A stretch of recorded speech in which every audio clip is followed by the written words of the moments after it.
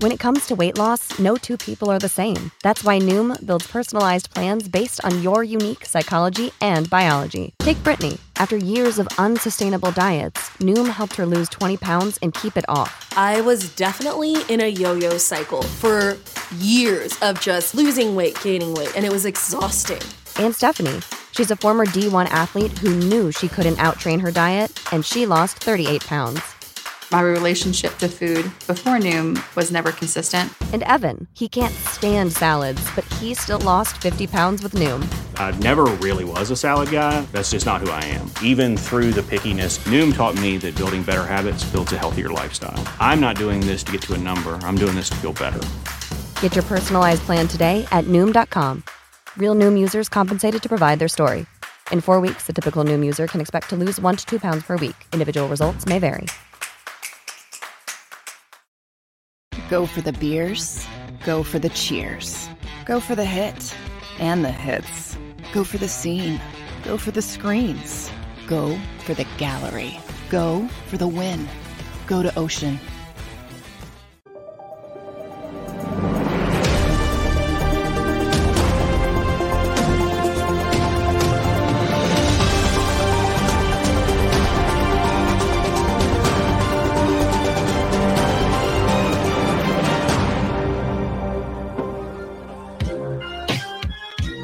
Happy Hump Day, everybody. Welcome on in on this Wednesday, February 15th.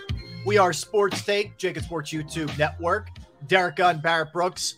I am Rob Ellis. What's up, fellas? What's up, man? Happy Hump Day. Yes. Boy, you guys are enthusiastic today. I like this. Chipper. Got to be. I like that. It's that time. Yeah, man. Gotta turn the page. Still stinging. Still have some scars. Still got some bruises and some bumps, but got to turn the page a little bit. That's the problem, man. It's hard trying to train the plays, man. Especially you know what I witnessed, man. What I saw. You know what I'm saying? It's real hard, man. I get mad I literally get mad when I think about it. Sometimes I get a little pissed off. I didn't know you couldn't say pissed off on TV either. That's something I didn't know. You can say pissed off, yeah. Well, they say you're not supposed. I was told I couldn't say it anymore. Where on NBC or here? Yes, on NBC. Yeah, that's a tricky one. It's 2023. Here's the thing: FCC still puts certain regulations on you when you're a newscaster, broadcaster, sportscaster. And I talk about this with people all the time. Look at a lot of shows on different networks, and I'm not just talking about CBS, ABC, NBC. I'm talking about TNT, TBS, all these shows. Dude, some of the words they're allowed to say nowadays on over the airwaves TV. In some ways I'm shocked at how loose the vocabulary has been allowed to become. You can see breast on regular, like 12 o'clock in the afternoon now. Yes. And the words that you got people dropping the S word. Yeah. I mean, it's. What are the seven things? The 7 things you can't say on TV. 7 things. It was like a George Carlin skit or something like that. I was talking about this yesterday, and I'm just like going with the win. Frankly, Scarlett, I don't give a damn. Mm-hmm. What is this? A-Dog 205. It says, "Let's be real." Certain word should. What is it? Should not be a swear word anymore. Really? Hey, I don't know. You're right. Because if you say it at home, do you want your kid? You want to get a call from your teachers, kids at school, saying, "Hey, your little Johnny or Susie said this at school. We don't allow that." Really? Is that what you? Hey, I remember my father-in-law when my kids were growing up, and he would say, like, man, God rest his soul, now he passed away. I was like, "Hey, Mr. C, man, you got to stop cussing so much in front of the kids. They're going to pick up them bad habits." He turned, "Oh, shit, damn ain't cuss words." I'm like, what? What'd you just say? Oh, man. Well, they that's the thing. Kids pick up on everything. They don't miss nothing. And you know what, kids, they always the words that always stick with them are the words that you can't stop that. Stop, don't say it. And they say it anyway. Yeah. I'm talking about 15 months, 18 months. I'm not talking about 4 and 5 year olds. I'm talking about the little ones that are just starting to understand what a vocabulary is. Yeah. And you get him just like, oh my goodness, please don't say that. Please do not say this. So I was usually pretty good around the kids. The one area I did struggle a little bit is when I would drive, and someone would cut you off or be driving like an idiot. Yeah. You're not an angry driver, are you? I've gotten because look, there's too many nuts out there now to be that guy. But maybe back in the day, I could have been a little bit more, controlled. So my son was like 2, maybe, and I must have said something like, bleepity bleep or something like that. And so we get home later that day, and I'm doing something, and he's with my wife, and he says, Mommy, I won't use the word, beeping, bleeping, blah, blah, blah. And he said whatever. And she was like, what? It's like, that's what Daddy says all the time in the car. And I'm like, I'm upstairs, and all I hear is like, what? And then I'm like, I come downstairs. That's all you heard was I needless to say, I never heard the end of that one. So yeah, I can proudly say, never swore. My wife and I never swore in front of our kids. I can't say that. I can't say. The only time I swore one of my kids was by accident. My oldest daughter was a teenager, and it wasn't even serious. We were jaw jacking back and forth jokingly in front of the family, and I accidentally said, you're a real smart aleck. I said, you're a real smart ass. I caught myself, and the room was like E.F. Hutton because my kids, Dad said ass. I never said that in front of my kids. So even now, there was words we say in front of our adult kids that we jokingly say. Nothing ever serious or like an intense moment. But when they were little, we never swore in front of our kids. Yeah, I hear you. My 19-month-old granddaughter right now has a phrase that she learned from her other grandfather by accident, and my daughter cannot get her to stop saying it. What's that? Damn it. Yeah. Look, it could be a lot worse than that, but I hear her first word is stop. Yeah. Her favorite word is stop, and then stop, damn it. And that's what she says. I said, oh, geez. Oh, my goodness. All right. Well, Gunner, finish your thought on that one. No, that was it. No. All right. Well, today we got Dave Zingaro at 12:30. 2 o'clock, we got Amy Fadul. We're going to talk a little Sixers. Sixers have their last game before the All-Star break tonight against the Cavaliers. A good matchup against the Cavs tonight. And then they're off for 8 days. So we'll talk to Amy. We'll get down low on what's going on with the Sixers. She does the pre and post game studio work for NBC Sports Philadelphia. Dave Zingaro was kind enough to hop on with us last week from Arizona. Of course, covers the Eagles for NBC Sports Philadelphia.com. So we'll talk to him about everything that went down Super Bowl wise. But obviously the big news, guys, and some of this came down yesterday when we were on the air, is the Eagles coordinators. Jonathan Gannon is going to the Cardinals. That is official. And Shane Steichen is officially the Colts head coach. Actually had his press conference yesterday. He got emotional. He was talking about Nick Sirianni. So here's the question I have. I think we went on autopilot a little bit saying, hey, it's definitely going to be Brian Johnson as the offensive coordinator. Very well could be Denard Wilson as the defensive coordinator. Do we think it's that cut and dry that they just go from within and just promote guys? To me, Johnson seems like more of a lock. I'm not saying Wilson isn't, but Johnson just makes too much sense with his ties with Jalen, et cetera. But where do you guys fall on this? I said it yesterday, and I stand by it today. Brian Johnson is the leading candidate to be elevated to the offensive coordinator. You look at his history and his relationship with Jalen Hurts. I mean, Brian Johnson was coached by Jalen's dad. Right. Brian Johnson has known Jalen since he was 4 years old. You can see on the sideline the bond between them. The Eagles would be smart to elevate him and give him his opportunity. Everything I've seen about him since Monday is he's the next rising star. He's the next big name you're going to be hearing about across the National Football League. Okay, well, I want to see it. If there's one thing you want to do with a quarterback, you want to put him in a situation he's comfortable with in terms of mentor/friends from those who are coaching him and critiquing what he does. It is the perfect scenario for the Eagles to elevate Brian Johnson to that role. Defensively, I don't think it's so cut and dry. When you look at the multitude of names, defensive names out there that are available, I'm not saying in-house is not the right way to go, but and I mentioned this yesterday, a lot of the big names have already been gobbled up in terms of positions, but there's some really intriguing names out there that could come in here and take hold of this defense, whatever it looks like, because we know it's going to be different, especially when you hear some of the comments from Eagle players from yesterday, like C.J. Gardner-Johnson on Instagram. It's been real. People are wondering, is he saying goodbye? And James Bradbury said, I ain't playing for cheap. Right. I mean, can you blame him? No. I look, that's exactly what I expected.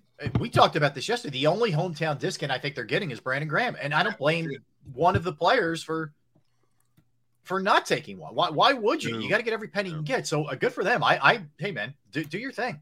No issue with that whatsoever. Right. You get a small amount of time to maximize your money-making potential. That's it. So, Derrick, I agree with you. Barrett, I'm curious where you're at with this. I think Johnson feels like lock-ish. Denard Wilson, I'm not saying it isn't his, but I think that might be a little bit more open than the offensive side. Yeah, you saw Jalen Hurts' biggest progression in his career ever was his jump from last year to this year. Yeah. And I think a lot of that came from him being in the same offense, having the same coordinator for more than 2 years in a row, He hasn't had that his entire career since college. He got a new coordinator every year he was in college. Every single year he had a new coordinator. Yep. From Alabama to Oklahoma, then to the NFL. Last year he had some consistency, had the same guy calling the plays, and you saw his biggest jump. That's not it's not a coincidence. You know what I'm saying? That familiarity breeds confidence in what you're doing. It becomes almost like it's status quo because you know what this guy is going to call. You kind of know what you're looking for. He knows what he's looking for, and he feels Jalen. Why not use the guy that's with Jalen the most? And I would venture to say that Brian Johnson, quarterback coach, is with him the most. Right. The only other guy I could say that could be in that mix is Kevin Patullo. Maybe he becomes the he's highly respected. Coach. Yep. He's right now the passing game coordinator. On that side of the ball, I think they'd be cool with that, keeping there. They were number one against the pass during the regular season, for what it's worth. So here we go with now Denard Wilson. I know he's well respected in that locker room. I know the guys love him. I don't know if he can call. Has he been a defensive coordinator before? Has not. See, that's Brian Johnson's never been an NFL offensive coordinator. Has not. But he was when he was with Florida, where he had three styles of quarterbacks that he had to coach. And Trask, they had Johnson and another kid too. I think he may have had a little bit of Anthony Richardson, the kid who was Anthony Richardson, young earlier in his career. Yeah. Yep. And Trask, who's now he's in Tampa Bay now, Tampa, right? Yeah. So he knows how to coach all three kinds of quarterbacks you can have. You know what I'm saying? You have dual threat, then you have a guy that's just a runner, and then he had a guy who's just a passer. Mm-hmm. He would be the logical guy to step in, especially since he's being entertained by teams anyways. Right. But Denard Wilson, I don't know if he's been a coordinator. I'll give you his resume, B. So Eagles this year he was the defensive passing game coordinator and defensive backs coach. Last year just defensive backs. 2019 and 20 passing game coordinator, D-backs, same position with the Jets. D-backs the 2 years prior with the Jets. He was with the Rams when they were in both St. Louis and LA. He was defensive backs coach. Early in his career with the Rams, he was defensive quality control. And then going back to 08 to 11, he was a Bears professional scout. Before that, he was a grad assistant at Maryland where he played his college ball. So he hasn't been a coordinator, but just giving you his resume. It doesn't mean he can't do it. I'm just telling you. Steichen wasn't either, right? I mean, Steichen was – he was an offensive coordinator, I think, in San Diego when he went to San Diego. Right. Yeah. So again, but you got to – everybody jumps off somewhere, Gannon wasn't a defensive coordinator either, though. He was just the defensive backs coach. That's correct. Yeah, I'm saying, it's everybody has to make the leaps at some point in their career. So Well, I see a lot of people on board with getting Lovie Smith an opportunity. Lovie Smith is, I definitely consider him also. Yeah, I think, I don't think you have to be in a huge rush. Right. At that, because kind of whoever's out there still is out there, unless Jonathan Gannon grabs him up in Arizona. But whoever's out there, you could certainly make a play for. I mean, the beauty of the guys that are in your in-house, you know their tendencies, you know what they do well, maybe what the weaknesses are, et cetera. So you have a pretty good handle on this thing.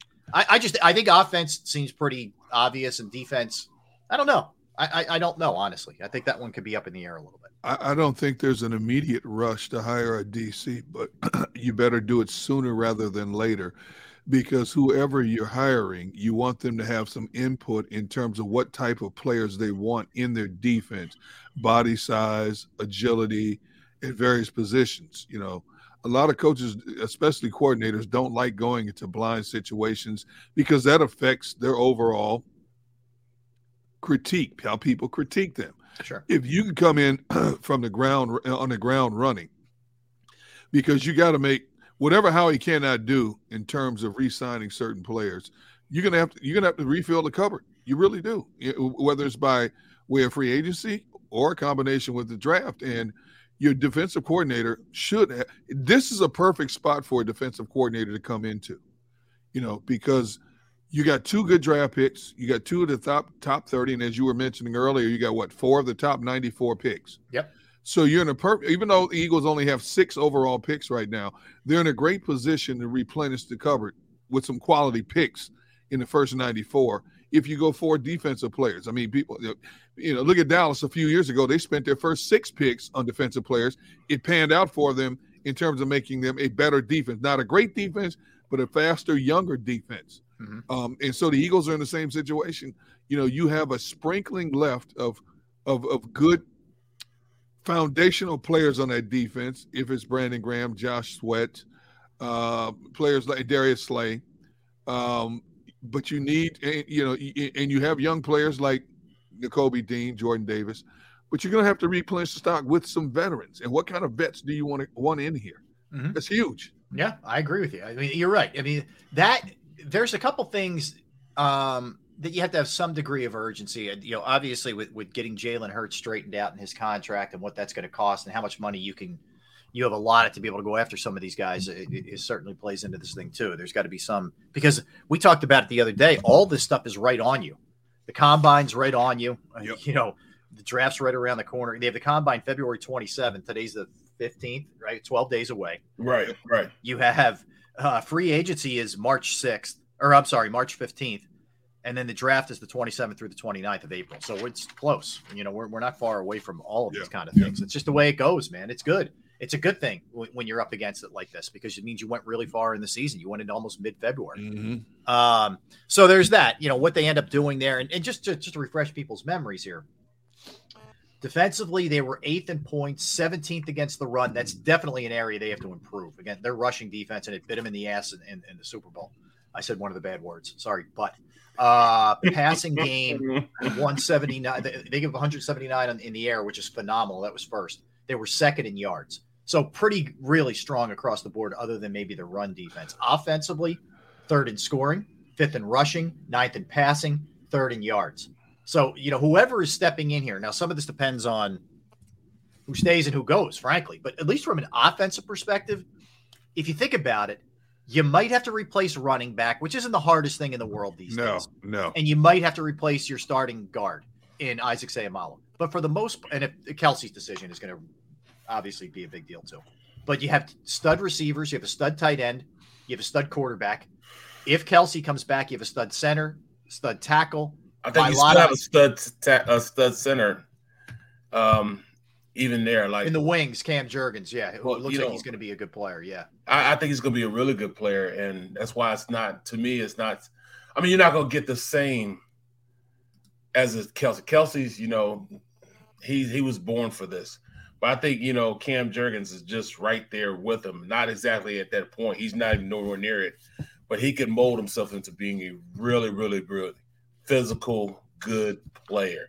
Yeah. You use a lot of the you're just going to lose a lot of the nuances that you had with Kelsey. You know, he just didn't have the experience.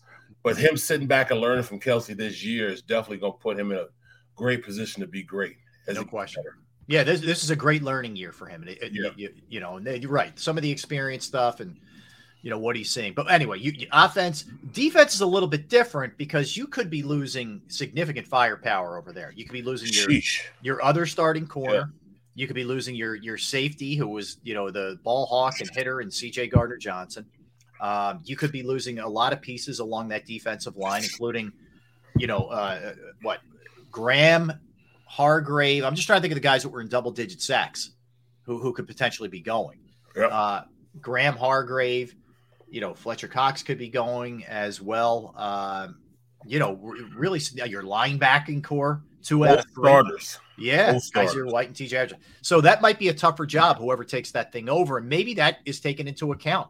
No, I think it'd be better because it gives the coordinator coming in more of a say in what type of defense he wants to run. He's not pigeonholed with the talent that he has because a lot of that talent's not going to be there. Okay, so he can kind of mold what he wants in talent from what he has right there. Mm-hmm. I hear you.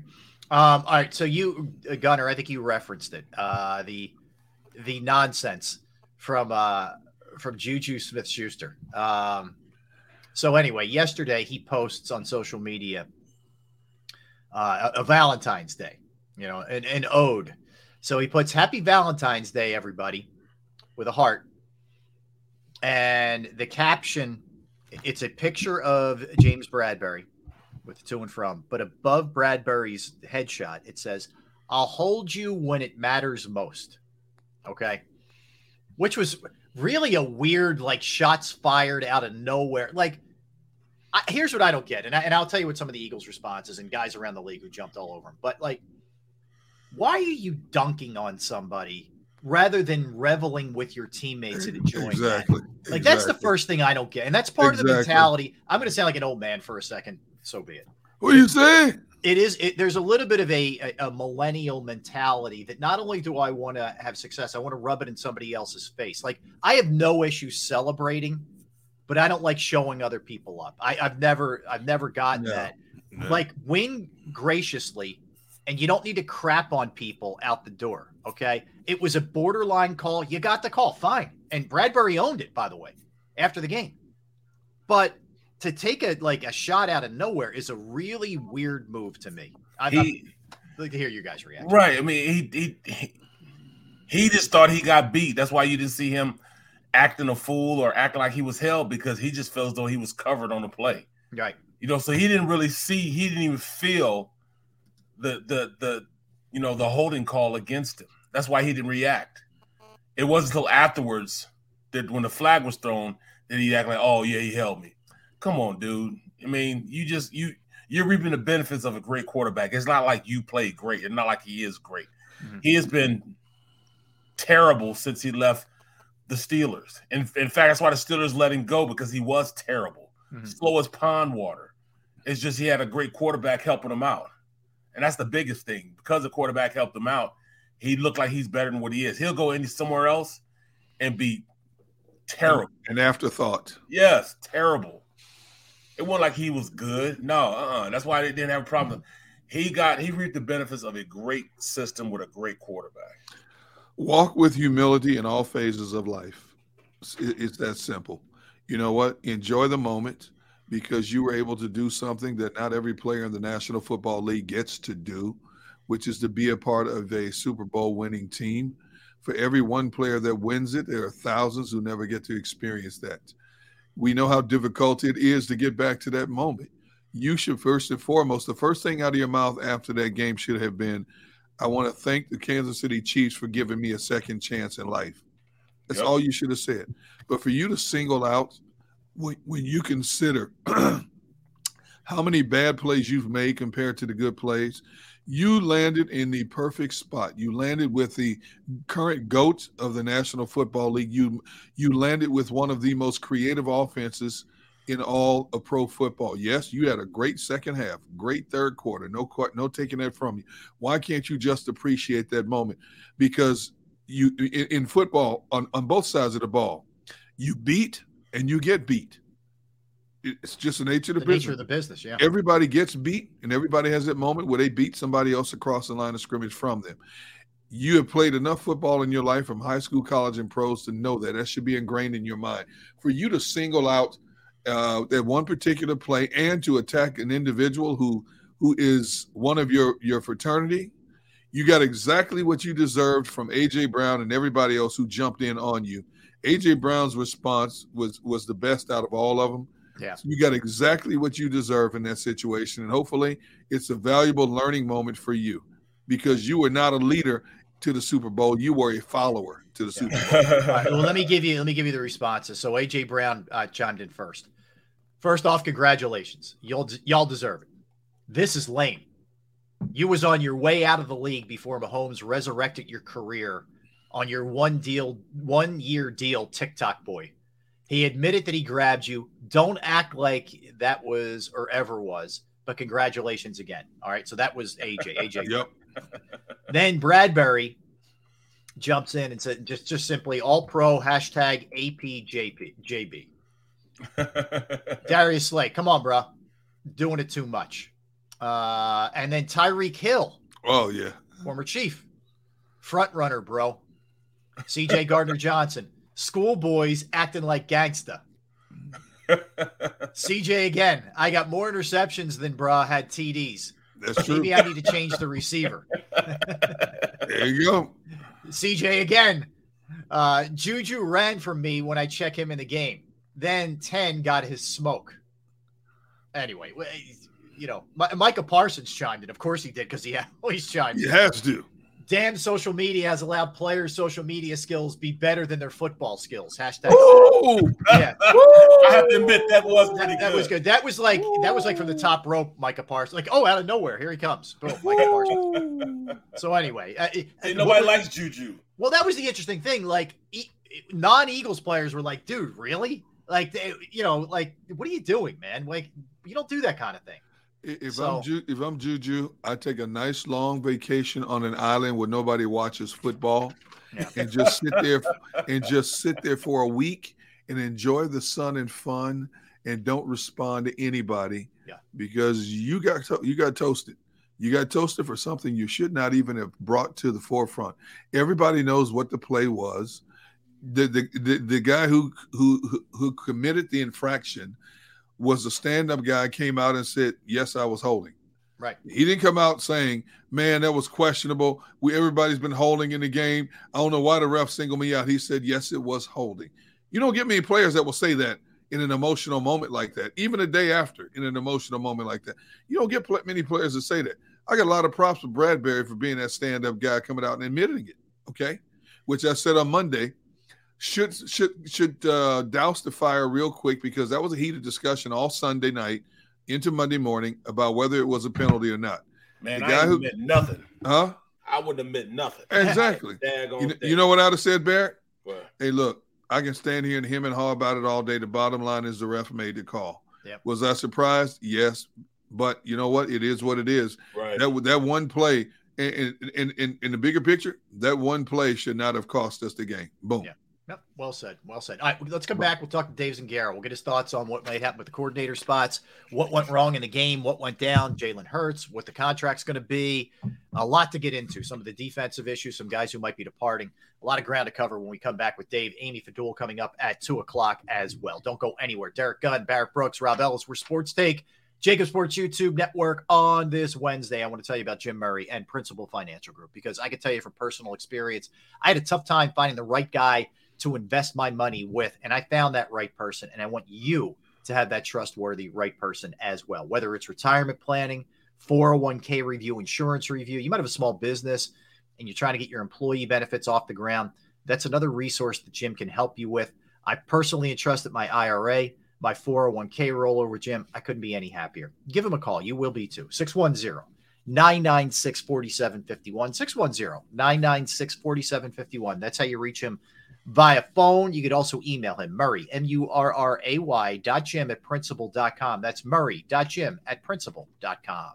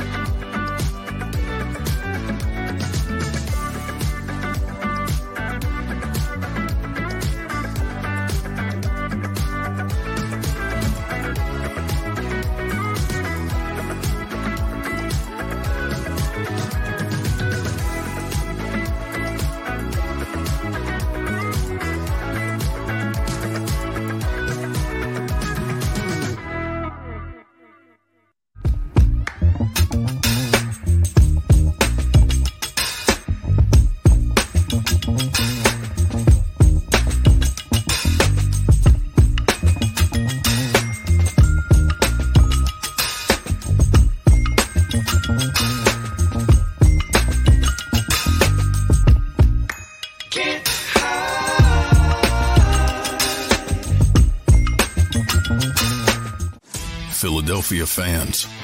We're cut from a different cloth. Born into a brotherhood and bonded to our team for life. We believe anything is possible because we've witnessed the impossible. While we may be from different neighborhoods, come Sunday, we are one, and we will be heard. Pondley Hockey, official partner of the Philadelphia Eagles. Go for the beers, go for the cheers, go for the hit and the hits. Go for the scene, go for the screens, go for the gallery, go for the win. Go to Ocean. Hi everybody, my name's Jason Lombardi. I'm an inspector at DryTech. At DryTech we offer 3 major services, the first one being basement waterproofing. The second service we offer is foundation and structural repairs. And then the third service that we offer is mold remediation. If you feel you are having a waterproofing issue, give DryTech a call or check us out online.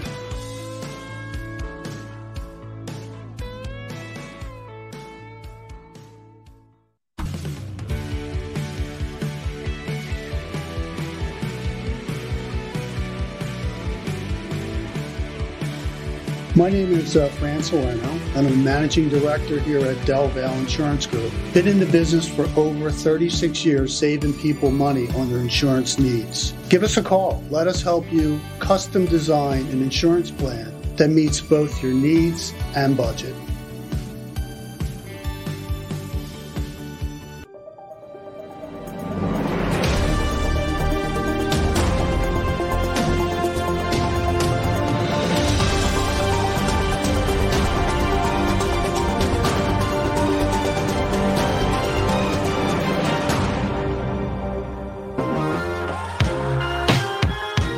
Back. Happy Wednesday, everybody. We are Sports Take, Jacob Sports YouTube Network. He's Barrett Brooks. He's Derrick Gunn.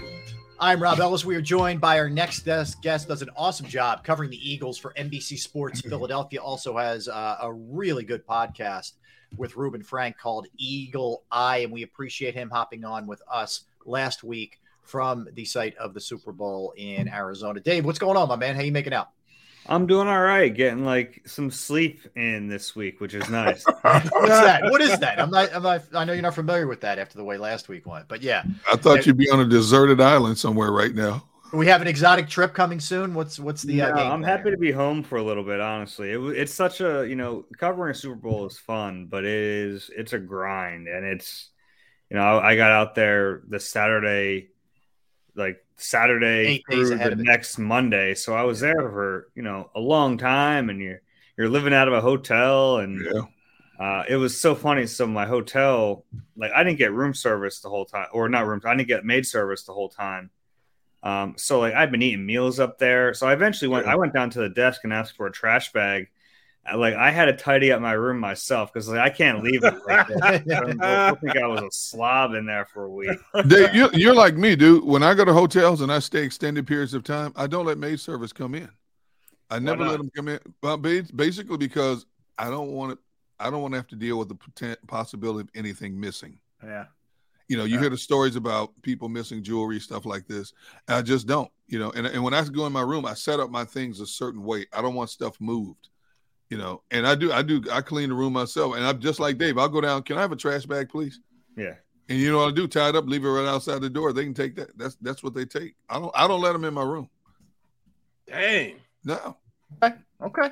There you go. Bad, life lessons from Gunner. All right, Dave. So let's hit a couple things. We were talking about this earlier with both coordinators going, is it a slam dunk that it's Brian Johnson and Denard Wilson?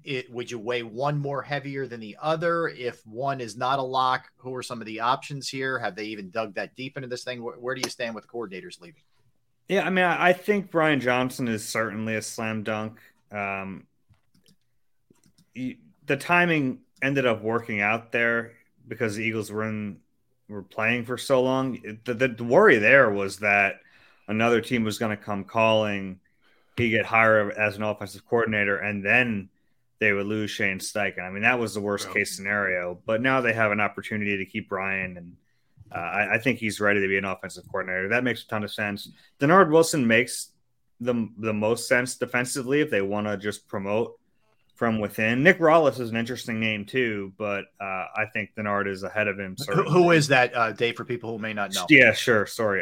Nick Rollis is their linebackers coach, and Denard Wilson is their defensive backs coach. Rollis is really young. I mean, he's barely 30, but he's going to be a defensive coordinator in the league. He's going to keep rising. But another part of this too is like you have to worry eventually about the overall talent in your coaching staff, because there's a lot of good reasons to promote from within. I think it creates the right culture, and I think they have some talented people who they can promote right now. But you do worry about if you keep promoting, and it's great, but are you still going to have the high level talent in the coaching staff that you want to have?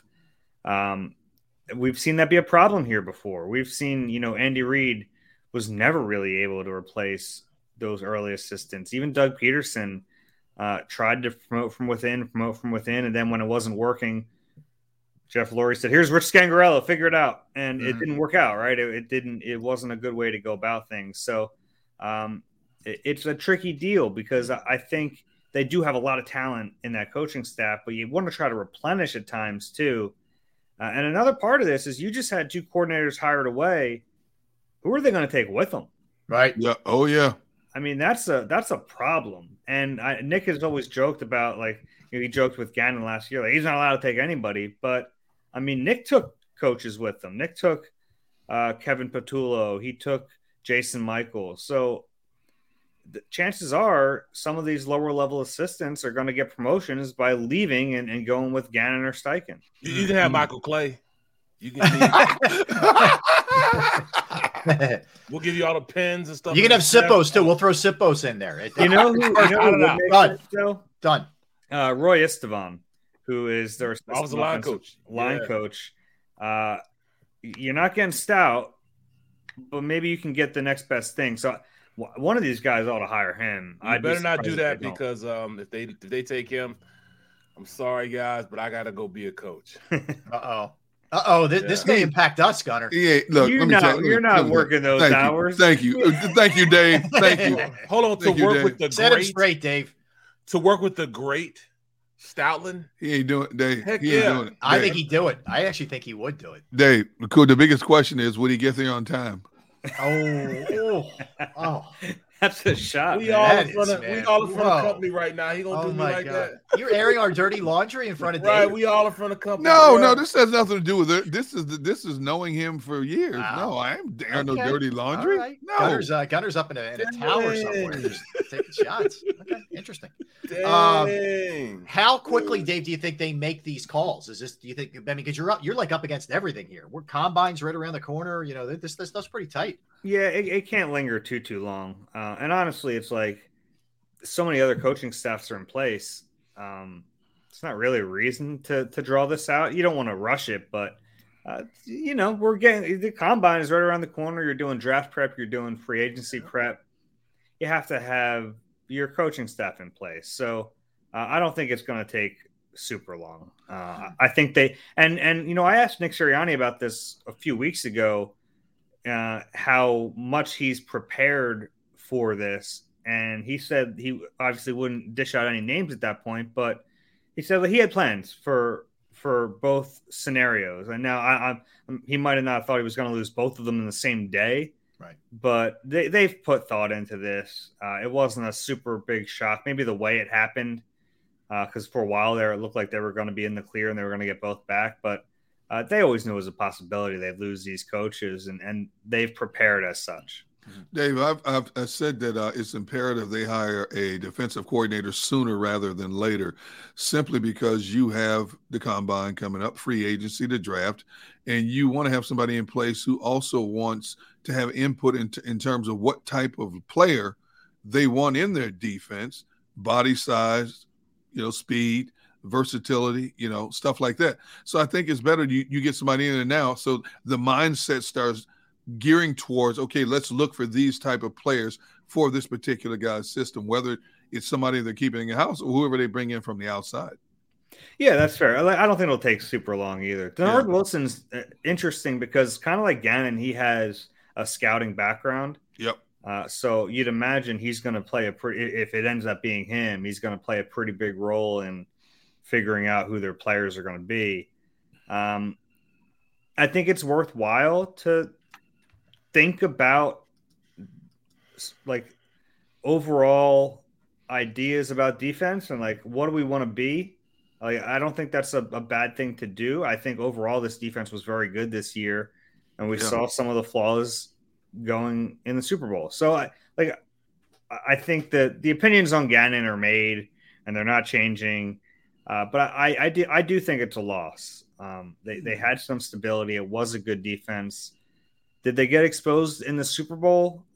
Yeah. I mean, but by one of the greatest coaches and one of the greatest quarterbacks we've ever seen. So I get it. The defense didn't live up to their end of the bargain, especially in the second half of that game. But there is something to be said for a little bit of consistency, and I think Denard would provide that.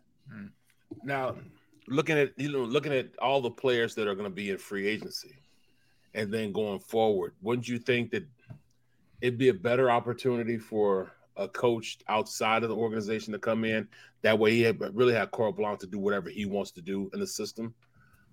Yeah, they could. Then the question becomes, who's that guy?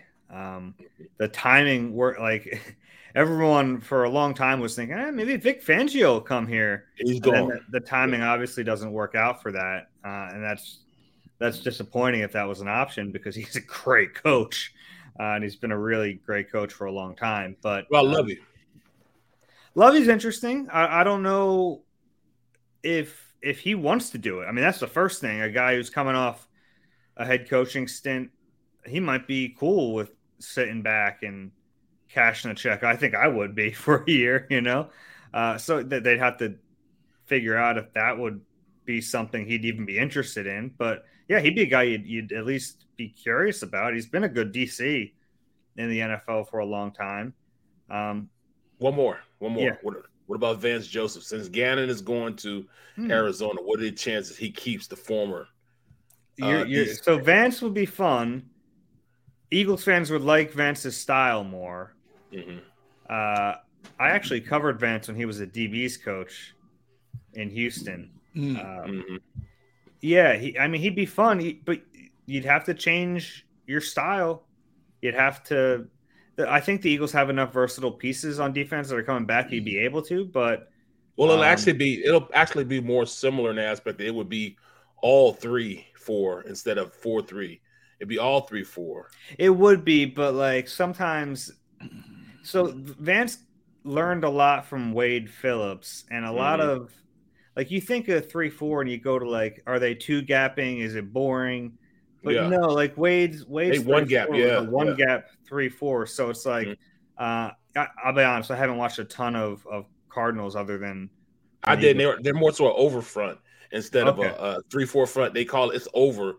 It's still like it's 4 defensive linemen. Yeah, but they're over in a gap. It's actually 3-4. They just one gap it instead of 3 gap. But then out of that conceptually, they blitz out of it more. That's what. Yeah, they certainly do blitz more. And like the one gapping 3-4 is like a nice compromise from like we've had these 4-3s here for so long, and we've gotten used to it. And Gannon introduced a little 3-4, obviously, and really with that whatever you call it, the penny front, whatever you want to call it. So we've gotten more used to seeing that in recent years. That the Vance Joseph defense would be like a blend of that. They would blitz more though, and that would make people happy. So, Dave, let's talk about what the heck happened in the game. Things looked good in the first half. They really came unraveled in the second half and couldn't get a stop. It was not just Mahomes dicing you in the air. They couldn't stop the run game either. 4 possessions, 3 touchdowns, a field goal. We know a couple mitigating circumstances. One was a 5-yard drive after the bad punt and the punt return, but the other one they could have scored on had they chosen to. What, in your estimation, happened other than just, hey, it's Patrick Mahomes and Andy Reid? Like, what was going on that they weren't able to execute at all? Yeah, I think, to me, it's just the big mistakes you can't make. And Jalen played a great game. That fumble, obviously, was 7 points. And before the fumble, it was the Isaac Seumalo false start that set it up. They sneak that, if not, and they probably get the first down. That drive keeps going. You're not going to put any blame on Jalen, though. He played great. He gave him a chance to win. The defense was bad. And like, I think there were just like the punt return. You can't give Patrick Mahomes the ball inside the 10-yard line and stop him. So, I mean, that's a big play. I kind of agree with A.J. Brown when they kicked the field goal to go up. Just going to bring that up. 27-21. And I'm not even saying that Nick should have gone for it on fourth down. It was just the fact that, like, they had to do that. And you start trading field goals for touchdowns, it's not going to go well.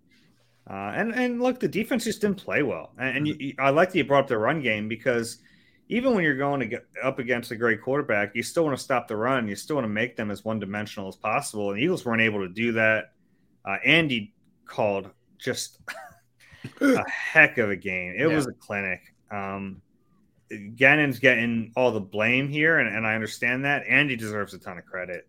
That his game plan, his play calls. I mean, we've seen all the breakdowns now of those two kind of fake jet sweep motion plays.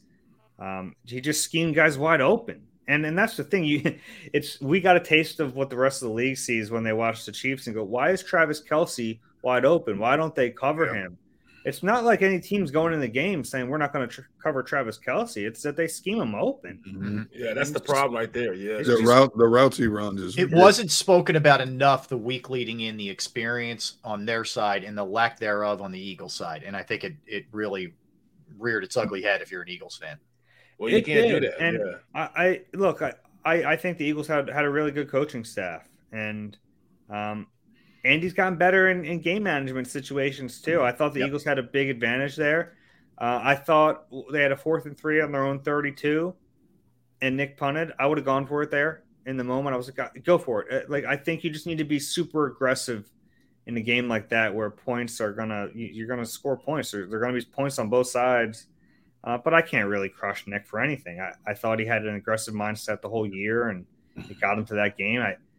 I thought that was the one moment where I was like, okay, like I probably would have gone for it there. But the Chiefs deserve credit. I was impressed by the way the Eagles lost. They gave them their credit. They deserve it. They do. Yeah. They played a great game. The Eagles made some big mistakes, and you can't make big mistakes against that team and that quarterback and that coach. Hey, Dave, 2 questions in one. First of all, the fourth down play you were talking about, they decided to take the field goal instead of going for it. Sirianni had converted 73% of his fourth down attempts throughout the season. That was a shocker in itself. How shocked with you? Number 2, AJ, and I said it on the show yesterday, I was surprised that he came out and openly said, when we settled for 3 instead of going for it, at that point he felt there was a probability of losing that game. Now, I used to hearing players admit it like that openly. Yeah, with AJ, I think it got misconstrued quite a bit. I don't think it was necessarily a shot at Nick for not going for it. No, I didn't mean that. Yeah, no, I know you don't. I think some people did take it that way. Because he referenced, Dave, real quick, he referenced in Tennessee, he saw the same thing happen, and he just had the same sinking feeling. Yeah, it wasn't the same thing. Like, it was just, he said he got the same feeling from it. In Tennessee, it was like he was talking about the divisional round last year against the Bengals. Tannehill threw an interception with the ball at like 30 seconds left, and the Bengals drove down the field, kicked a field goal with no time left to move to the AFC Championship game. That's what he was talking about.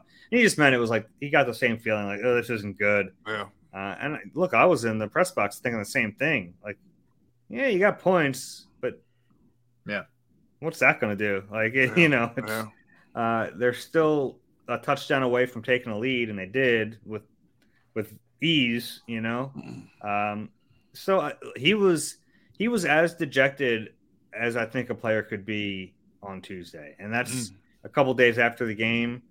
It's funny. It's like I was telling this to Rube on the Eagle Eye podcast. It's almost like watching how people deal with grief when they lose someone. It's like people deal with it differently. Like, some people are going to be like, I just want to move on. I just want to learn from, like, Jalen, I just want to move on. I just want to learn from it and get better. AJ wants to sit in it a while. And I think, like, there are reasons and there's validity to do both depending on the person. Now, at a certain point, you got to move on. At a certain point, you start to practice again. You can't be thinking about that because it can be gut wrenching. At a certain point, if AJ's still there, then it becomes a problem, and Jalen's got to pull him out of it. But for now, I get it. I mean, that's a crushing loss. It's harder to lose a game in a more devastating fashion after the year they had, because, and I wrote this, and I feel kind of bad because it was kind of a grim piece that I wrote, but it's hard to imagine things ever being set up better than they were this year for the Eagles. Like, I don't know if the stars are ever going to align quite the same way. And that's not saying they can't get back there. That's not saying Jalen will never get back there. But there were so many things working in their favor. They even played a pretty good game in the Super Bowl, and they still lost. And it just reminds you that this league is so hard. It's so hard to win. It's so hard to get there. It's so hard to be the last team standing. And even when everything goes your way, sometimes it still doesn't matter. With the exception of that fumble, Jalen Hurts played an absolutely incredible game. And, you got frauds, even frauds on our timeline talking about, the Eagles were frauds. The Eagles deserve to be. They were the better team. It's just the team with the better quarterback, at that time in the second half won the game. Because if you look the first half, the Eagles had the better quarterback. You know what I'm saying? In the second half, they went play for play, duel for duel. And I really believe that Jalen Hurts was actually the better quarterback. So in saying that, I don't know if he wait. was a better quarterback. Huh? I don't know if he was a better quarterback. Well, in the first half, Jalen Hurts out-dueled that quarterback. Who was a better quarterback? Who was on the field more? All right. Who was on the field more? Who had more plays? Who made more big plays in the first half? Second half, who also made plays in the second half? It wasn't like there was that much of a big difference between the two. But he made the killer mistake, though, Pete. Yes, the killer mistake, though. That's what I get that. So that's why you'll say Mahomes is the better quarterback. But player for play, Mahomes was right there with him. Hurts and Patrick Mahomes right there neck and neck. You know what I'm saying? So I believe that he is a franchise quarterback. We should go ahead and pay him right now. But I hate that people are saying that this is really so much a huge difference between the two, and I don't think so.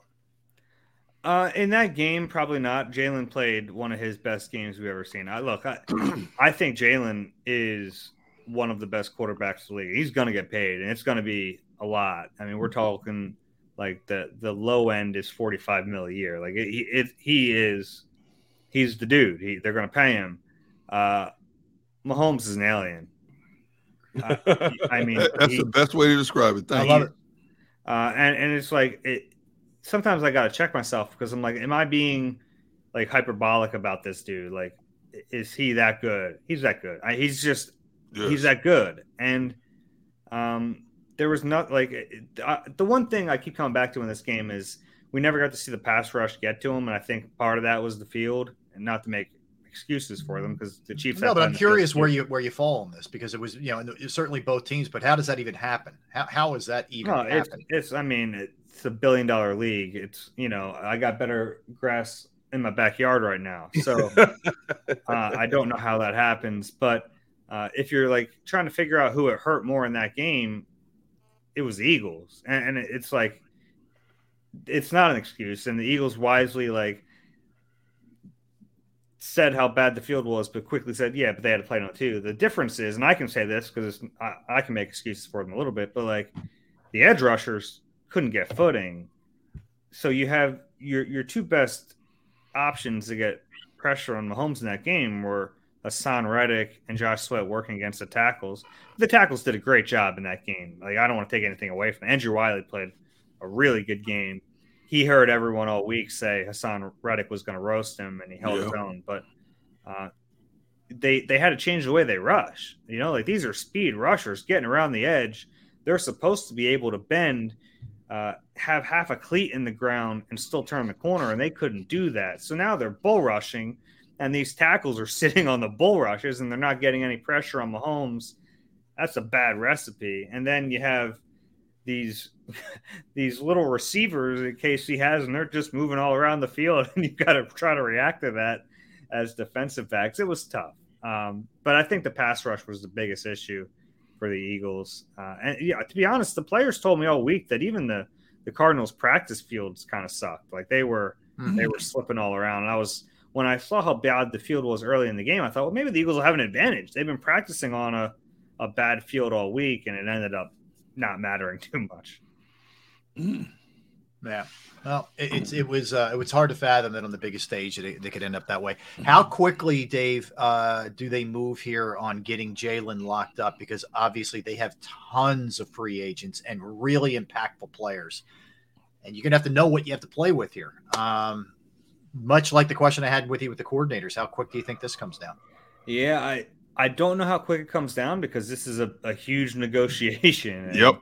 Yeah. But you're right, though. Like the idea would be to try to do this quickly because you do have all these free agents, and now they can backload this deal, and they will once they figure out the deal. It will be backloaded, so it's not going to kill them immediately. They'll be able to have some money to play with in free agency, and they'll be able to bring some players back. They'll even be able to sign some from outside the organization, but until you know exactly what you're working with, it makes it tough. And I think that's why, remember last year, we saw all those deals in season, especially for the 2018 class. We saw Mailata, Sweat, Avonte Maddox, and Dallas Goedert get locked up during the year. We didn't see anything during this season. And I think that was purposeful. I don't think that was a coincidence. I think they wanted to get to this point and try to figure out the Hurts deal and go from there. It's gonna be a lot, and you can't shy away from it. It's like, this is the guy. He showed you he's the guy. He played great all season. Now, the big question going forward is like, will play style have to change once this deal's in place? I don't think it can. I think what makes him who he is his ability as a dual threat. He calls himself a triple threat with the brain, which I'll give him that. But his ability to run, it makes him who he is. So you don't ever want to take that away. But once you're investing $45 million a year in him, it makes it a little tougher to let him just be him. Hey, yeah. Dave, of all the multitudes of potential free agents out there, and we don't even include Brandon Graham, because Brandon Graham has openly said he will take the hometown discount just to stay with this organization. Give me, in chronological order, if you could, and we know it's difficult, if you could, give me your top 3 players that you want to see the Eagles keep in chronological order. And am I in this? Am I like considering the price tag, or am I just saying these 3 players get them back? Yeah. I mean, we have to take everything. The salary cap goes up, but your quarterback's going to eat up a lot of that when he gets paid. I'm just saying, in a perfect world, if you could make that decision, prioritize who are the top 3 that you want back.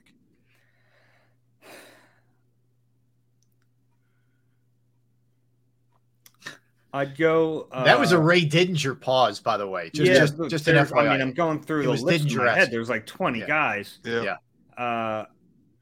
Honestly, it wouldn't be anyone on offense. Okay. Because. And I agree with you. Sam Alu's been a really good player, but you have so much invested on that line. I don't think you can prioritize bringing him back. Do you still try? Yeah, but I don't think you prioritize it. Miles Sanders had a great year. Philosophically, I'm against paying him a lot of money. Right. I can tell you right now, he ain't coming back. Yeah. I think they should move on. I think they will from him. Yeah. No one else on offense really stands out. So you go to defense. The first guy who pops in my head is Javon Hargrave. Mm-hmm. I kind of think if he was going to be back, they would have figured that out already. Mm-hmm. Okay.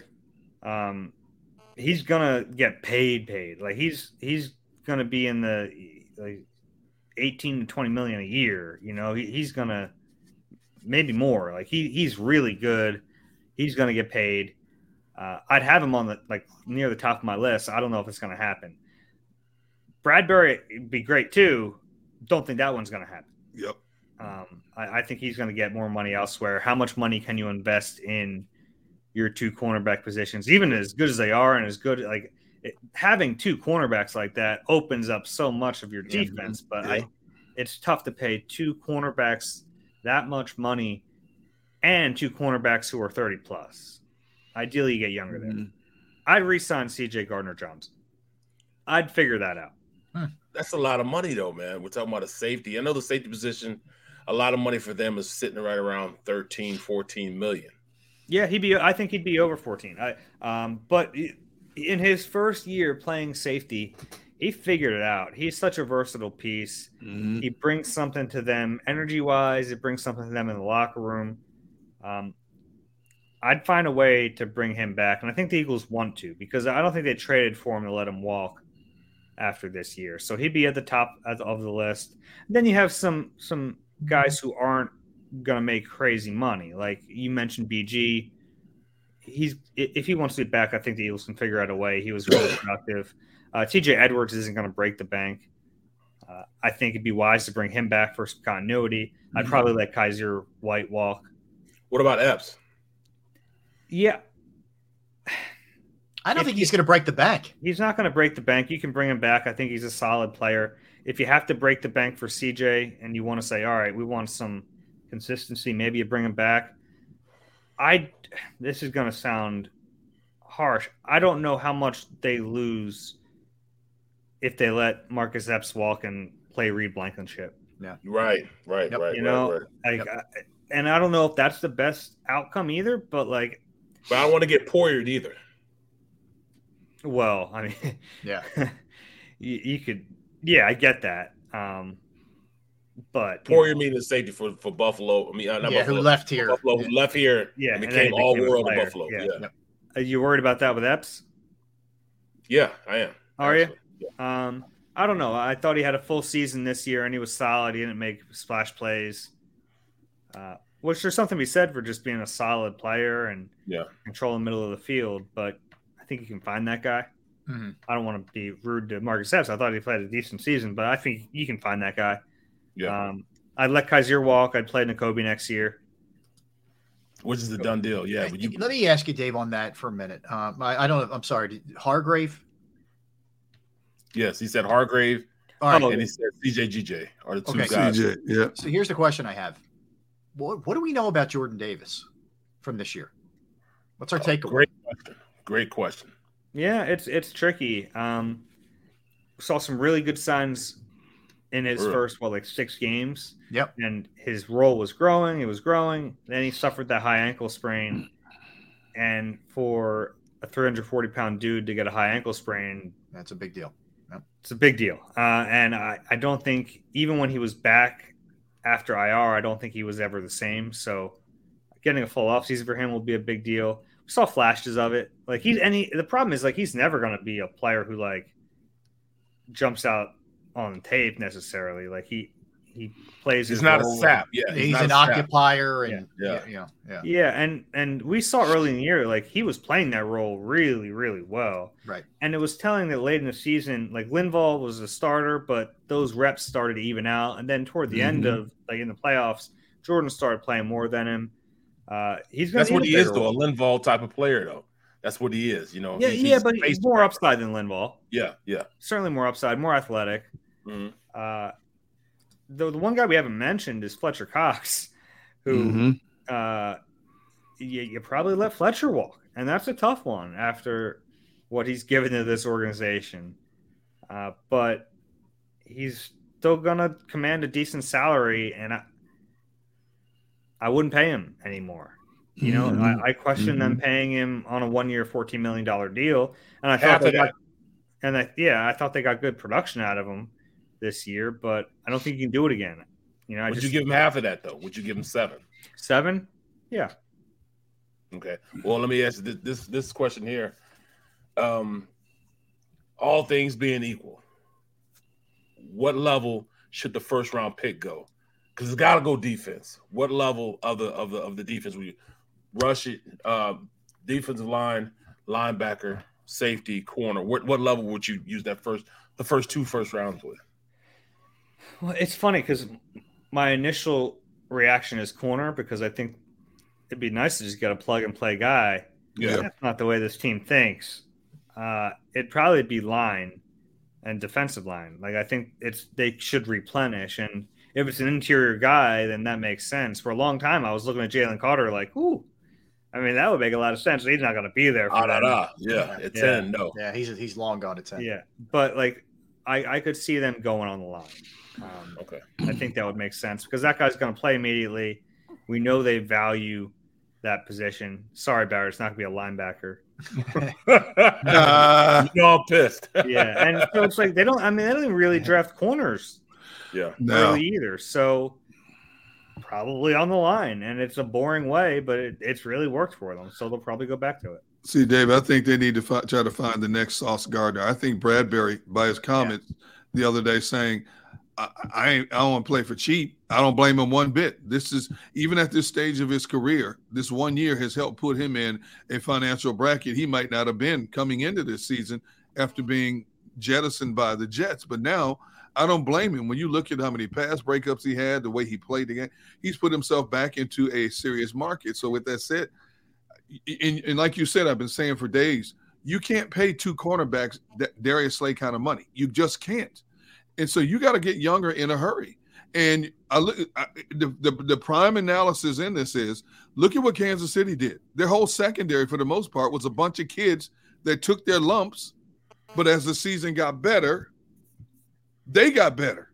Okay? So if you're drafting number 10, you got to try to find that next Sauce Gardner. And I don't know if he's out there because we've seen bust in top 10 picks as well as, great picks, but you got to try to find them.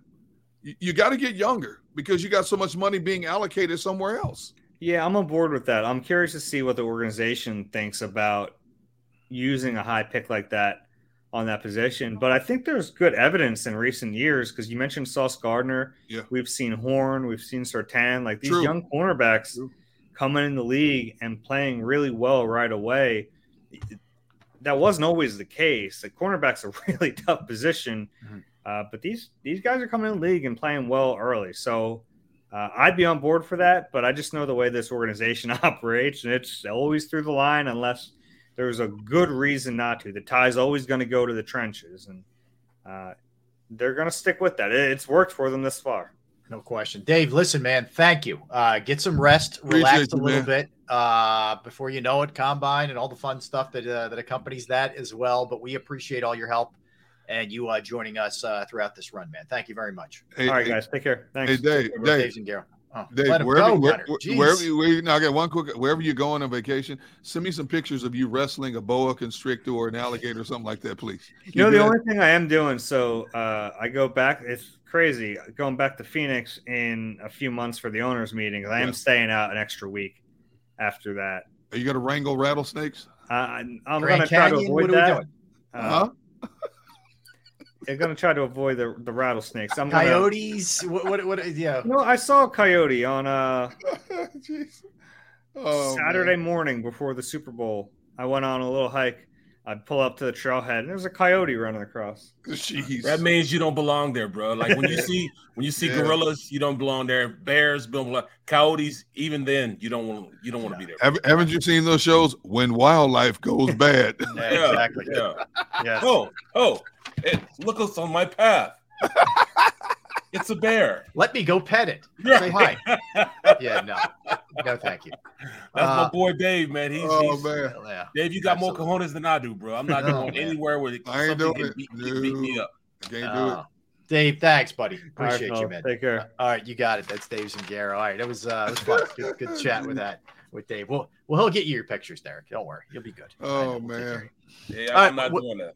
We'll come back. We'll look at those draft picks. We'll tell you exactly where the Eagles will be picking, and we'll lay out exactly, what areas need to upgrade. We'll also get into Jalen Hurts and just what an unbelievable season that he had for the Eagles as well. Don't go anywhere. Derrick Gunn, Barrett Brooks, Rob Ellis, Sports Take, Jacob Sports YouTube Network. We're going to talk about Pro Action Restoration right now because if you have a home, you have a business, you have a property, and you've gone through the inconvenience, the pain, the despair, frankly, of water, fire, smoke, mold damage, you know how trying that can be, right? But Pro Action Restoration is on call 24 hours, 7 days a week to help you. I've gone through it on a Saturday. They came right out. There was a flood in my parents' basement. They cleaned it up. They diagnosed the problem. The price was right. The crew was clean and professional. It was an amazing experience. They are licensed, bonded, fully insured. They've been serving the tri-state area for more than 2 decades. Pro Action will work in conjunction with your insurance company. So again, Could be water, could be fire, could be smoke, could be mold remediation. You name it, they can handle it. Give them a call, 610-623-3760, 610-623-3760, or online at proactionrestoration.com. That's proactionrestoration.com.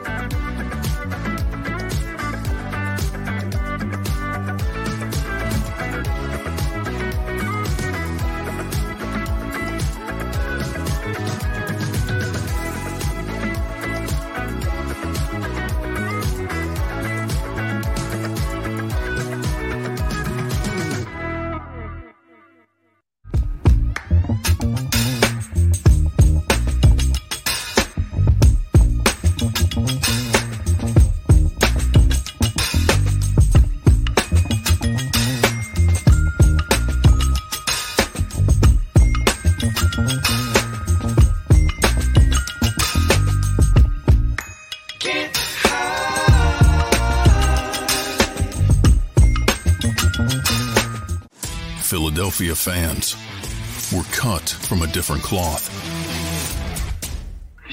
Born into a brotherhood and bonded to our team for life. We believe anything is possible because we've witnessed the impossible.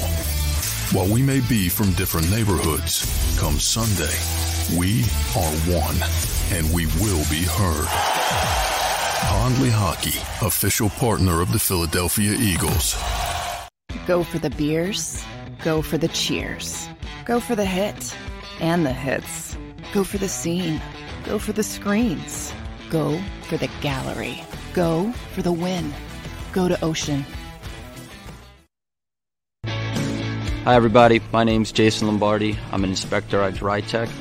At DryTech we offer three major services, the first one being basement waterproofing. The second service we offer is foundation and structural repairs. And then the third service that we offer is mold remediation. If you feel you are having a waterproofing issue, give DryTech a call or check us out online.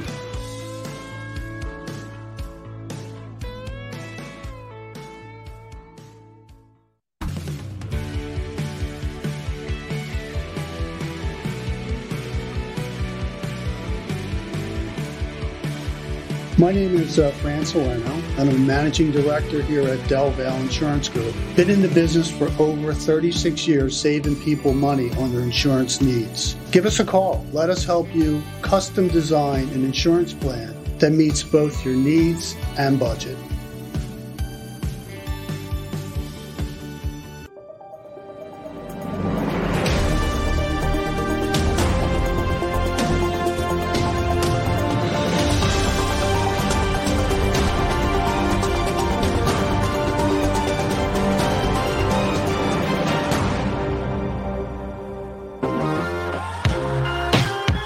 Yes, we are. Thanks for hanging out with us. Let's hit that like button, folks. We appreciate it.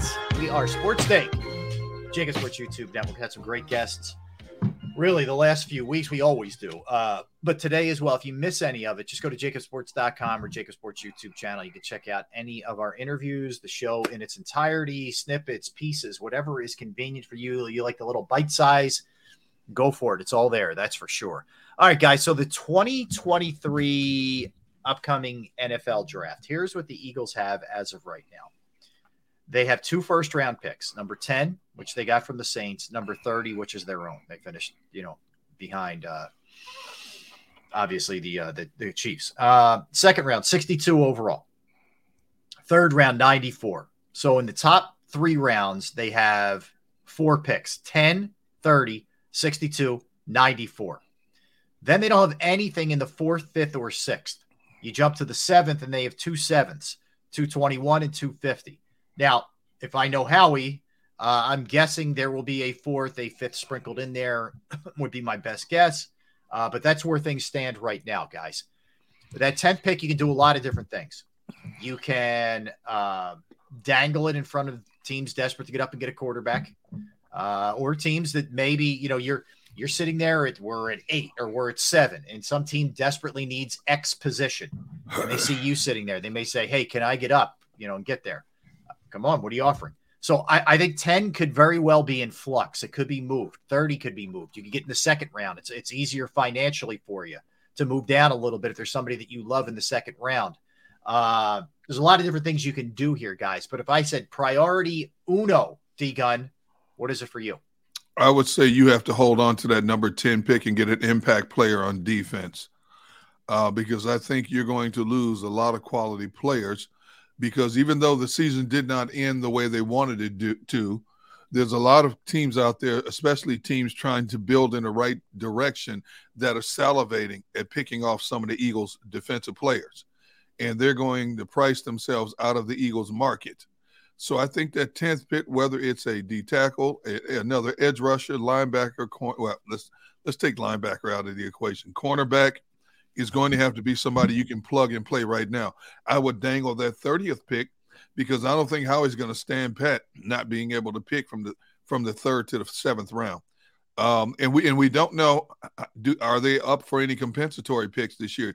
That may help them make some decisions too. If they get a 3rd or 4th round pick somewhere, they may hold on to both first-round picks, but I think that 30th pick is the best pick to dangle in terms of getting multiple picks, moving down and getting multiple picks in the middle part of the draft. How about you, Barrett?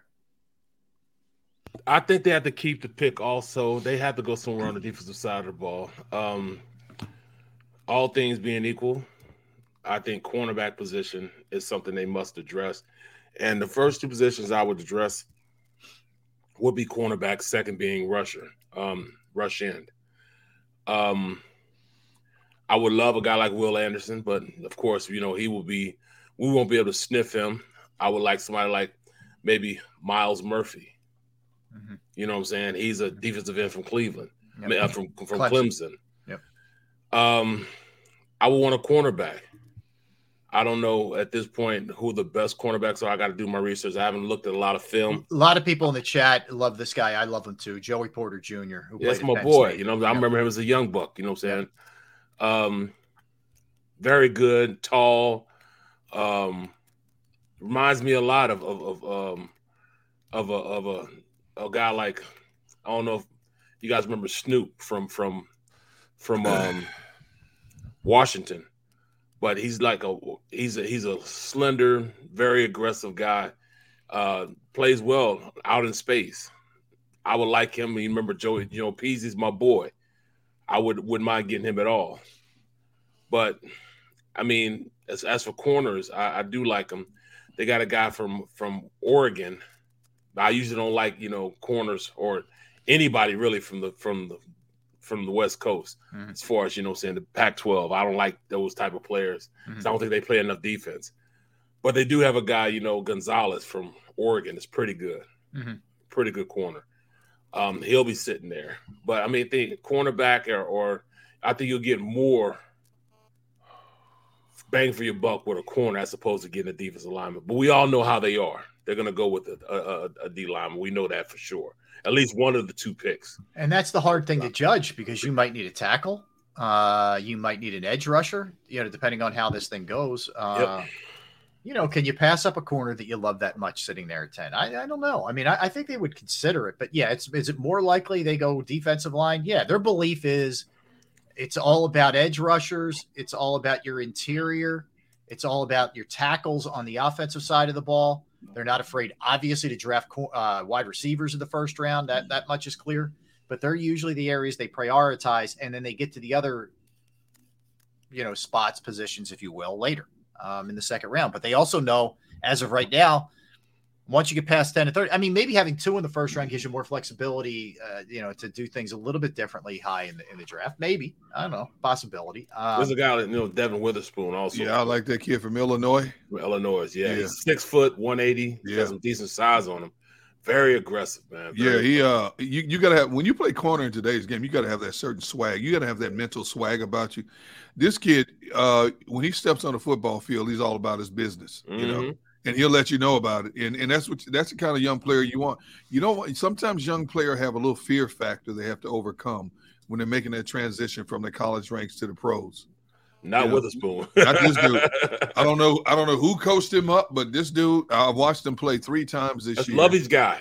Is it? Yeah. You're right. And but Derrick, you know he's not going to be there. I know, man. I don't know, man. He's going to be a top 5, top 6. You pick. think so? Yeah. Well, see, we've identified. Okay, so there's nine picks ahead of the Eagles as we sit right now. Mm-hmm. We know at least 2 quarterbacks are going to go in the first 9. We've talked about there's a couple of edge rushers that could go in that first 9, so that's 4. And then and 2 defensive linemen too. And 2 defensive linemen, okay. And then we've talked about the kid Joey Porter, okay. So that's 5. So you got a shot of him being there at number 10.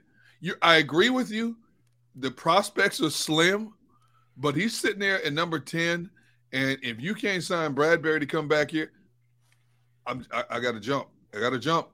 You know, I'm not saying he may be the next Sauce Gardner, but he might be really good. That you feel good about. Kids you can put in and say, okay, you're going to learn. You're going to get your lumps. You're going to get beat. You're going to have to learn what to read across the line of scrimmage from you. But he's the kind of kid, he's not afraid to compete. Yeah. See, that's what you want. It's got to be mental first before physical. And that's where I think the success of Gardner maybe changes your mind a little bit. Maybe. Yes, it does. What you do philosophically. It does. You're absolutely right. And you saying that, Rob, maybe we do have to change our way of thinking because, I mean, Devin Witherspoon will be a really good corner, but he's going to be a top 5, top 6 pick. Right. While we jump up and get him, what assets do we have? We already traded enough. I'm feeling for. Well, that's interesting, Barrett, because we always talk about trading down. Yep. 10's a pretty enviable position to maybe get up a couple spots too. Yes. I know you don't want to be giving more up, but maybe that's what happens. It's not out of the question. We have a lot, but see, we only have 6 picks. 6 I know. Picks. I know. So do we give up? I don't know if we give up one of those.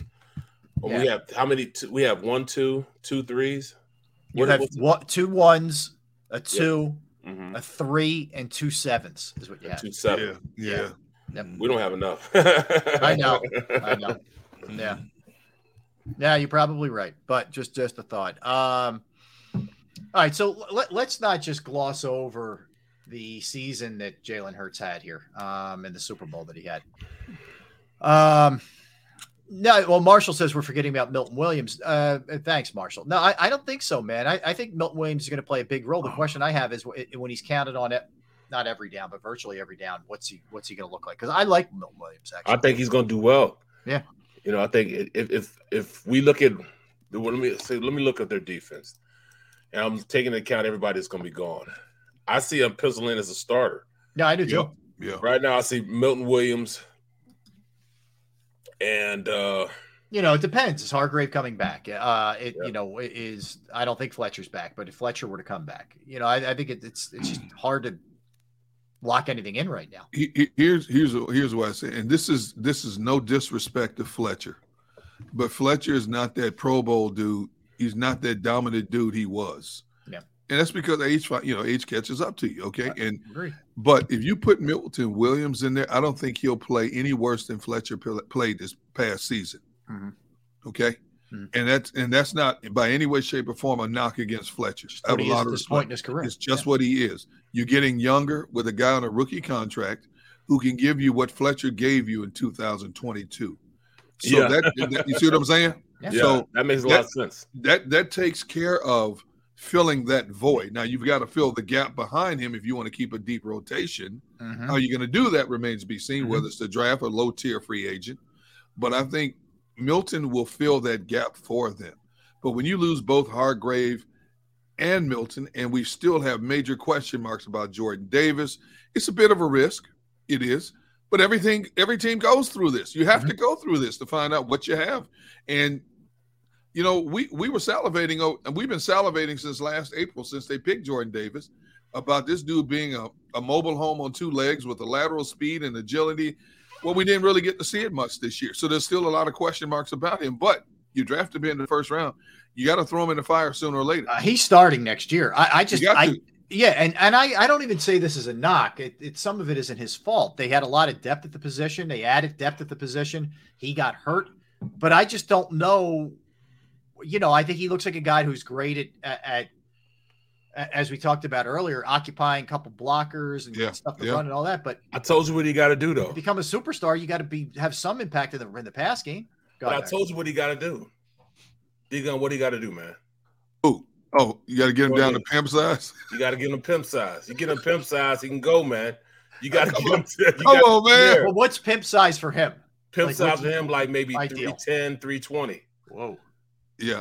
You know what? 320. I agree. You won't be able to stop him. I mean, you look at a guy like Bruce Smith. Bruce Smith started out like that. Then all of a sudden, he got him on that treadmill, that elliptical. He used to be on elliptical for 2 hours. An hour and a half, 2 hours every day till he lost all that weight. You know what I'm saying? So, I mean, once he gets the baby fat off him and he gets pimp size, he'd probably be unstoppable. Because Derrick, I'm trying to be serious and you're laughing. You ain't worth 2 dead flies, man. I'm sorry, man. Oh, God. You ain't worth 2 dead flies. I agree with you 100%, but I haven't heard that term in a long time, man. You brought it up yesterday. I even got off the show giggling. I can't believe Barrett came in with pimp size. One guy in the trenches on defense we didn't even talk about. Somebody just mentioned it a few moments ago in the chat. Derrick Barnett's coming back next year. I don't know. Look at Rob's face. He's coming back. He's coming back. Maybe. I don't know. What is? We know what this is. It's more penalties than impactful plays. That's what it is. Well, maybe he's learned. Rob, he's seen the light. I'm not counting on it, but maybe. Yeah, maybe. That doesn't excite me. Like we were talking about things that I was excited about. I'm not excited about. When you bring up Derrick Barnett's name, it doesn't do anything for me. I got to tell you. But yeah, we'll end up seeing. All right, Hurts. This was an amazing stat. I saw this on Ruben Frank had this, NBCSportsPhiladelphia.com. First player with 300-plus passing yards, 70-plus rushing yards, 70-plus completion percentage, and rushed for 3 touchdowns. That's the first time that's happened. Not just Super Bowl, it's the first time it's happened. So that's pretty good. Pretty rarefied air. He and we came into that game with a lot of question marks about how he was going to be able to throw the ball because we hadn't seen the best of Jalen in those 2 playoff games. Some of that was just by design. He didn't need to throw a lot. The Eagles were running all over those teams, et cetera. And then he goes out there on the grandest of stages and delivers. Now, he just furthered how much he was going to get paid. But I think it did a lot to alleviate any concerns of what he was as a passer. I think you can safely go into next year saying the Eagles have a stud at quarterback. And that's yes. Think about how many teams are dying to say that in that league. There's only a handful of them. Yes. That dude is dropping dimes. Okay. I mean, he's dropping over coverage, in between coverage. Yeah. He's done all the stuff we said he couldn't do. You were worried about. Yeah. He's dropping dimes. Dude went out and worked his backside off.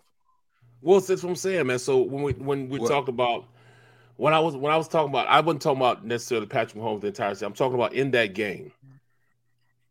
He played just as good as Patrick Mahomes, if not better than Patrick Mahomes.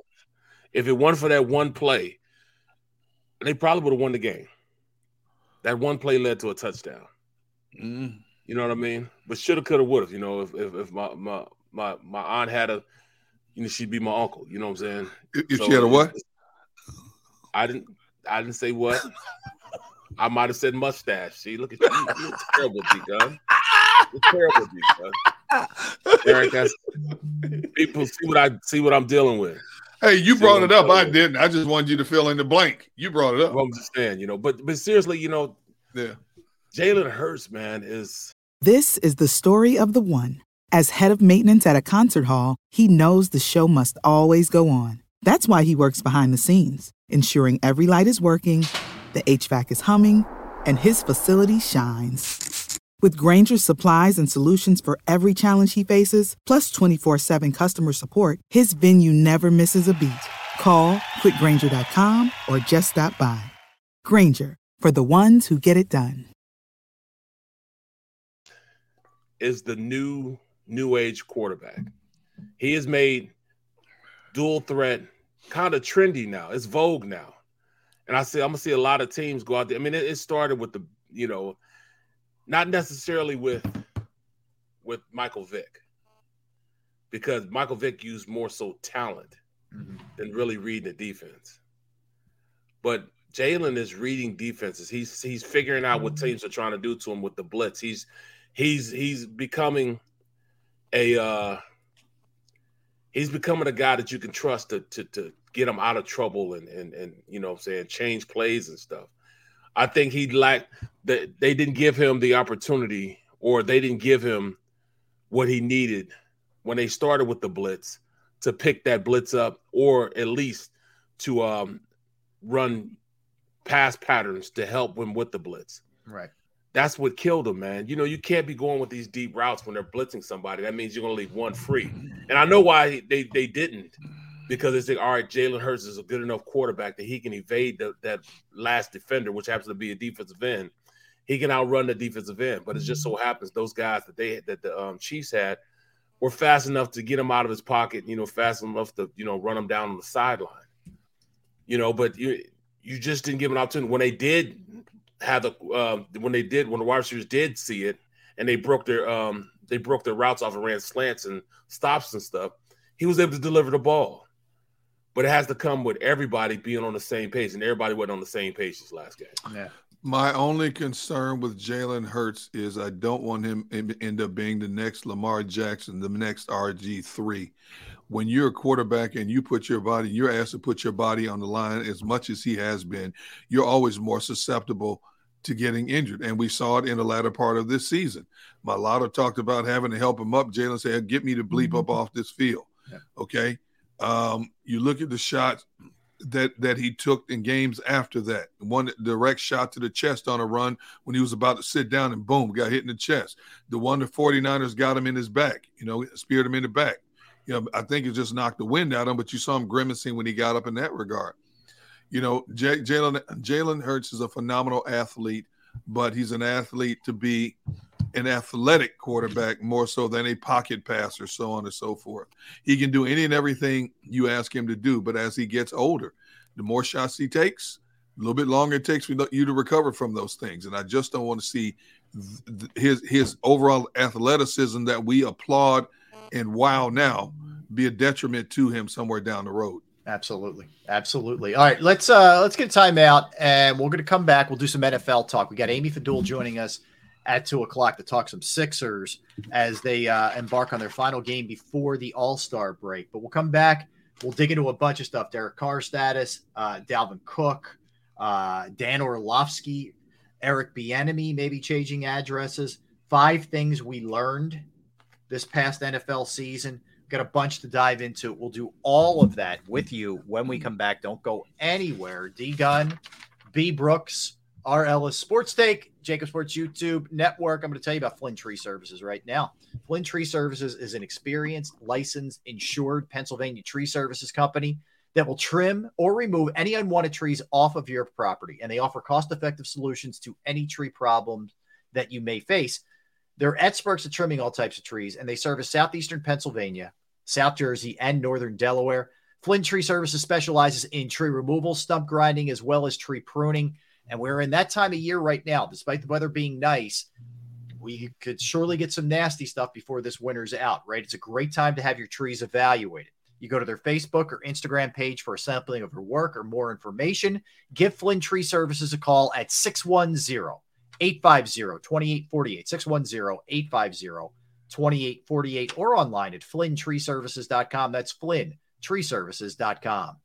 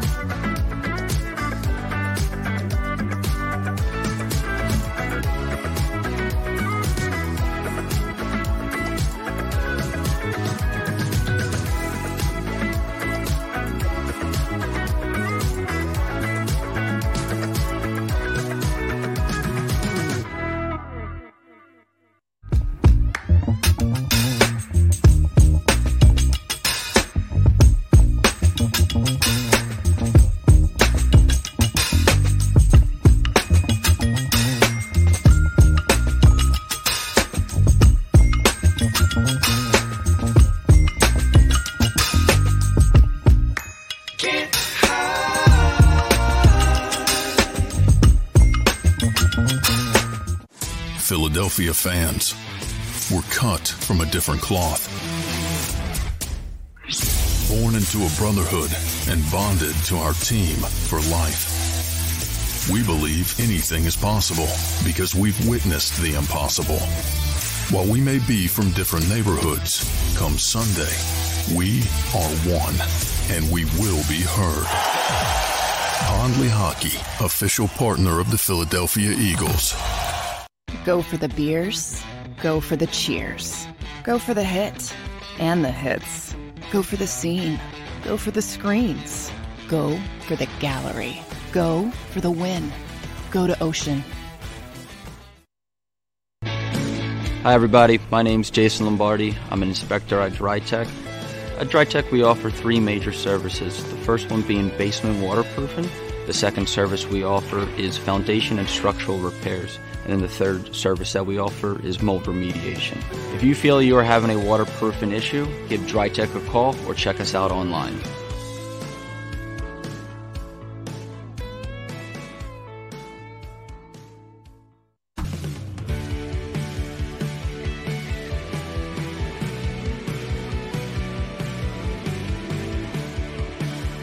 My name is Fran Salerno, and I'm a managing director here at Del Valle Insurance Group. Been in the business for over 36 years, saving people money on their insurance needs. Give us a call. Let us help you custom design an insurance plan that meets both your needs and budget.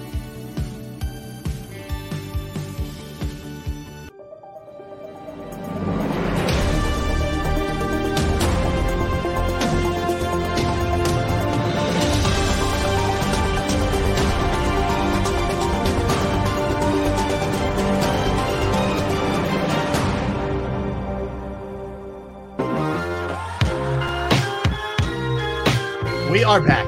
We are Sports Day, Jacob Sports YouTube Network. He is Derrick Gunn. He's Barrett Brooks. I'm Rob Ellis. Hey. Hey. Can we step away from sports talk for just a moment to acknowledge something just as important today? Yes. We are more than halfway through the month of February. It's 65 degrees outside and 60 tomorrow and 60 on Friday. 60 degrees in mid-February in this region? Yes. Are you kidding me? I meant to hit you with this, Derrick, because I know how much you like my countdowns. Yes. We are 100 days away from Memorial Day. Oh, who knows that? I thought you were going to say my birthday, man. That's encouraging, though. I mean, it means we're getting there. Well, tomorrow we'll be in double digits. We're out of triple digits until Memorial Day. How about that? Boom. It's a beautiful thing, bro. Love it. But guys. Yes. It's so beautiful outside that I'm painting my truck tonight. Are you really? Yeah. No kidding. Wow. What's the temperature tonight? The low is 40, low is 43 tonight. That's not bad. No, it's not bad. For Are you doing it outside or inside? I have a mobile paint booth. Oh, you do? Yeah. Like one of those pop-up tent type things? It blows up, yes. Yeah. Nice. Heaters and everything, nice. Yeah. You put heaters in it too? Mm-hmm. Dang, I want to be like you when I grow now, up. what color is it now? What color are you painting it? Black, right? It's black right now. Okay. Is that flatbed truck? Yeah, it's the dually, yeah. Yeah. And you're going to repaint it black, or are you going a different color? I'm going a different color. I'm going like a gray, almost like it's going to be like a shiny like a metallic kind of. No, it's like John Dickerson would say White Castle's blue and yellow. You should do like a little burger somewhere, like a little tiny burger somewhere, like on your on the hatch or something like that. Yes, I don't know. Yes, I should. I definitely should, man. Man, when we getting this dude on the show, man? I want to see this dude. I got to see who this dude is. We got to get him on the show, man. We can make it happen. Man. Yeah, we can make it happen. All right, so you know, I watched last night. I watched the first 2 episodes, and I had honestly no idea what it was. I just heard a lot of good reviews. It's on HBO Max. Yep. I know what you're going to say. The Last of Us. I told you. Yes. I told you. Yeah. I on that show. I didn't know I thought it could have been anything. All right. I didn't expect what it was. Let me put it to you that way. How do you explain it? Like a post-apocalyptic sort of survival It's like a spinoff from Walking Dead almost. A little bit like that. Yeah. Yeah. But the storyline is great. Oh, it's the first 2 episodes have been great. Oh, you only saw the first 2? Yeah, I'm only 2 in. Okay, so there's I'm 5. I'm entrenched in. Is there 5 altogether? That's all there is 5, or is right just now? 5? There's only 5 right in. now. Okay.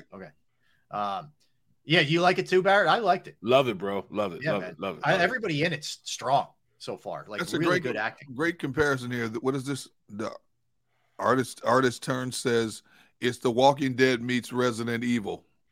Okay, that's pretty good. I like that. Yeah, yeah, and it is based off of a video game. That's Yes. correct. Dank is right on about that. Oh, wait till you get to episode 5, man. Oh, okay, yeah, I'm enjoying it, man. Like I'm looking forward to cracking out a couple more. The Pedro Pascal is awesome in it. Griffin, you're dead on. You know, he's another here's another guy who's a great actor. Everything you see him in, he does. He was in what's that? I believe he was in Sicario, one of the Sicarios, if I'm not mistaken. But he's an actor who is a great actor. You don't remember his name, but he always plays great roles. You're right. He's a know the face but don't know the name guy. Yes. Where you're like, yes, I like everything that guy's in, but I don't know who he is. Yes, you know, but he is. You're right. He's awesome. He was great in Narcos. You guys are right, Griffin. Narcos. That's it. Narcos. Yes. Yeah, he was great in that. But yeah, I'd suggest everybody check it out if you have I have the Fire Stick, so I checked it out on HBO Max. But it was really good. And I'm not usually big into like zombie movies. I'm not either. It's not really my genre, but this is different. No, like World War Z, I really enjoyed watching with Brad Pitt. Yep, that was a good one, and I've watched that one several times. I could watch that one over and over. And then this series, I lost interest in The Walking Dead after the first 2 seasons, but I like this because I don't know if it's going to go beyond 1 season or not. Right. But so far, you know, my kids got me hooked on it. Dad, you got to watch this. You got to watch. I'm like, okay, what is it? So I watched the first episode. First episode kind of slow, and you understand because they're building up the characters. Yeah. But after the first episode is when it really gets interesting, you know. So, yeah. So like I said, when you get to episode 5, it's going to be in for a little shock. Yeah, enjoying it so far. All right, cool. So a couple things NFL wise. Eric Bieniemy, by multiple reports, is going to interview with the Washington Commanders for their offensive coordinator. And like we talked about the other day, I think it's going to be an OC / assistant head coach position because that is a promotion from the Chiefs. I also don't think the Chiefs are going to stand in his way. I think Andy's been pretty clear, like he's trying to get this guy do whatever he has to do to get him a head coaching gig. So by all accounts, too, it's his job to turn down if he doesn't want it. Like this is a formality. The interview feels like this is going to happen. There's a lot of momentum behind this one. Yeah, and you know, kudos to Andy because Andy's really big on getting his people out there. Yep. And he said at the podium yesterday, I believe, he's all for trying to see Eric go somewhere, get out from under his wing, and get the accolades and the recognition that he deserves. You know, Andy has a big hand in how the offensive flows, and you know, Eric's been with him a long time and learned his lesson well. Now it's time for him to spread his wings. As we said yesterday, I don't want to see him come to the NFC East, but wherever he goes, he deserves that opportunity. This is a guy that constantly gets looked over. And, you know, people put out there, well, he hasn't called plays or really? Well, did John Harbaugh ever call plays? Mm-hmm. Look at how many position coaches that have gotten and coordinators that have gotten head coaching jobs that didn't call plays and got head coaching opportunities. So why, with the accolades he's put up, why has he not gotten his shot yet? Mm-hmm. And I don't want to hear about. I'm tired of hearing about maybe he doesn't interview well. You know what the interview tells me? What results have you gotten where you were? That's all I need to know. And can you do some of the same things here for us that you did where you were? I don't know. That's all I want to know. I don't care if you talk to me more than once a month. If I'm an owner of a team, if you're not a really verbose person and you don't say a lot, I don't care. We don't have to talk about family, nothing. All I need you to do is help my team win. Get me my respect. If you can do that, we don't ever have to speak. I'll pay you. You do your job. It's Camelot, as far as I'm concerned. You know what almost feels. Go ahead. No, it's all right. Go ahead. Well, with the Commandos, not Commanders, the Commandos, as you call them, Robert. The Commandos. I'm looking at their roster, the quarterback position. They're going with Sam Howell now, right? And and I can see Bieniemy coming in and making Sam Howell a better player.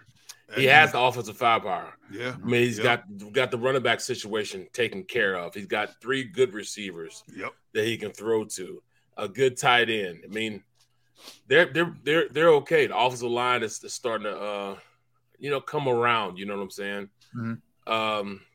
Yeah, man. I mean, they could be all right, bro. They could be all right. On the offensive side of the ball, that defense is already everybody on the defense, with the exception of Deron Payne, is signed. And they'll have Chase Young for the whole year. He was just never himself trying to come back from that thing last year. I liken the Bieniemy thing to like the combine that we were talking about yesterday. Like some guys don't run the fastest 40 time maybe, or have that the vertical or whatever, or some the Wonderlick, the quote unquote measurables, right? But all they did when you turn on the tape is perform at college, and they get instead of taking it in the first round, they're taking it in the 4th round, or they're running an undrafted free agent, and you see what they're doing, etc. All right, Bieniemy might not be as polished or whatever as a Jonathan Gannon is, but I don't know. All I ever see from Kansas City is innovation and success and all that. And win. Right. Yeah. And I think he's hurt, frankly, because Andy Reid's there and everybody just says, well, anybody can roll out a football with Patrick Mahomes. That guy had success when he was with that organization prior to Mahomes becoming what he became. When he had Smith there. That's right. Right. And he helped Mahomes get to the level he's at. So so take Sal Howell and mold him into what he wants him to be. Yeah. That's just what you want. You know what I'm saying? So just think. Bieniemy goes there, resurrects an offense that hasn't been doing well. Sam Howell becomes that quarterback. It's already a tough division, man. This division, man, all 4 teams may be in the playoffs next year. All 4. Hey, the way if you really watch the tapes from the season, when timeouts are called or there's injury timeouts, Patrick Mahomes walks over to Eric Bieniemy just as much as he walks over to Andy Reid. Uh-huh. So there are timeouts where Patrick talks to Eric. He didn't even talk to Andy. So Eric does have some type of input and influence on Patrick in the next plays that are being called. Yeah. And if you look at a lot of the sideline clips that you see popping up on social media, you hear the conversation between the two. It is a direct conversation on what to do next between those two, not Andy. Mm-hmm. I agree. Right. So, obviously, and even if you're leery about him not calling plays, so what? You've shown over the last 10 years that you're willing to take a risk on people. Hey, Nathaniel Hackett, okay, Adam Gase, Cliff Kingsbury. What did they do? Matt Nagy, what did he do? And he's supposed to be an offensive guru, right? But he got his shot, right? Yeah. Head coaching jobs, man. That's it in a nutshell. Okay. All right. So when is his turn? How much more does he have to prove? Right. Every year he's been with Kansas City, they've won. Mm-hmm. So, I mean, you paid your dues. If it's all about paying your dues, it's time for somebody to pay him. He's paid his dues. Yeah. Give him an opportunity, man. That's all he's asked for is an opportunity. Yeah. I hear you. All right. So a couple other odds and ends. Derek Carr officially released, can sign wherever he wants. If he would have been on the roster today, the Raiders would have owed him $32.9 million. Woo! Yeah. So, he can be whether it's the Jets, whether it's the Commanders, if they can come up with the Bucks, or one of these, I don't know, Carolina, one of these teams that feels like they're a quarterback away and has talent, is where he would make sense. New Orleans, I'm talking about teams that aren't picking really high in the draft either. So some of those teams could be options for Derek Carr. And, he's an intriguing option, I think, for sure. I think he's a good quarterback. I don't think he's ever elevated himself to a great quarterback yet. And I don't know if it's because of where he played. I thought he would flourish a lot better than he did in Josh McDaniel's system, and he didn't. But I think he's a good quarterback. I think he can help a team win. Mm-hmm. I think he's better than a manager in an offense, but I don't think he's elite. But you look at some of the teams that we're talking about, the Jets, the Saints, you don't need a great quarterback in those systems. You just need a really good quarterback that can get you over the hump, and he falls in that category. For sure. So we'll see where he ends up going. Interesting one here. A couple NFL teams, including the Colts and the Panthers, apparently had put some overtures out there, reached out to Dan Orlovsky of ESPN about maybe taking a role with them, and he turned it down. Now, it's not clear that it was a coordinator or anything like that. It might have been a consultant, whatever. But he's going to stay at ESPN. Guy played in the league, does a lot of film breakdown, a lot of analysis. I would put him in the category of there are certain guys that I think just throw things out there just to throw things out there that don't actually do the film study. He is a film study guy. Yep. I know on first glance when people hear this, they're like, are you kidding me? But I could see that actually personally. The teams are wanting him as some kind of consultant, but he doesn't want to do it right now. But a big question mark as a coach. Okay. So if he's even being mentioned as a possible coach, why? What is his coaching pedigree? None. We know what his studio pedigree is. Yeah. But what is his coaching pedigree? And again, it goes back to, I think that's a slap in the face if a team in dire straits for an offensive mind will go get him based on what he says in a studio and the theory he studies film, more so than a guy who's done it in the trenches already on a positive note. How do you leapfrog over somebody like that? Well, I don't know that he's I don't know what the role was. Yeah, I know. Yeah, but I'm just saying. Right. No, I got you. You know. No, I got you. And that's what I've never understood about. I mean, like I said, it's the old boys network. It's their toys. They can do what they want. They're going to hire who they want. They don't care about Rooney rules. They don't care about anything. They're going to do what they're going to do. Now I hear it. There's ways to get around everything. Absolutely. That much we know. All right. So I thought that was just at least kind of interesting out of the box a little bit. Dalvin Cook is getting shoulder surgery for the Vikings. He's had a couple now. The only knock with him is he just doesn't – he will get banged up, Mm-hmm. He's really good when he's healthy. So he's elite. He's elite when he's healthy, man. No question. question. It's just the running back position as a whole, man. It's just so hard to be a running back. Yeah. I mean, back in the day, bro, I remember when I first got in the league, the running back was the guy that was getting paid. I can remember running backs were making more than quarterbacks back then. Yeah. Yeah, it's really changed in that way. You're right about that. You're right. Let me ask you this, guys. There's one thing that really sticks in your craw, as they say, regarding the Super Bowl. Could be anything. Could be field conditions. Could be the punt, return allowed. Obviously, it could be Jalen's fumble. It could be whatever. If there's one thing that as we sit here on Wednesday and we've had a few days to digest this thing that's still with you, what would it be? I'll start. Mine is the inability to stop the run. You paid that defensive line a lot of money, man. You talking about just the Super Bowl? Kansas City, really, yes, especially the Super Bowl, but all year they were bad against the run in terms of yards per carry allowed. Okay. They should have been, with the talent that they have on that side, way better against the run. And I don't know exactly why they're not and why they weren't. And I think it really hurt them. And it's sort of underplayed a little bit with everything else that happened in the Super Bowl. But that's one for me.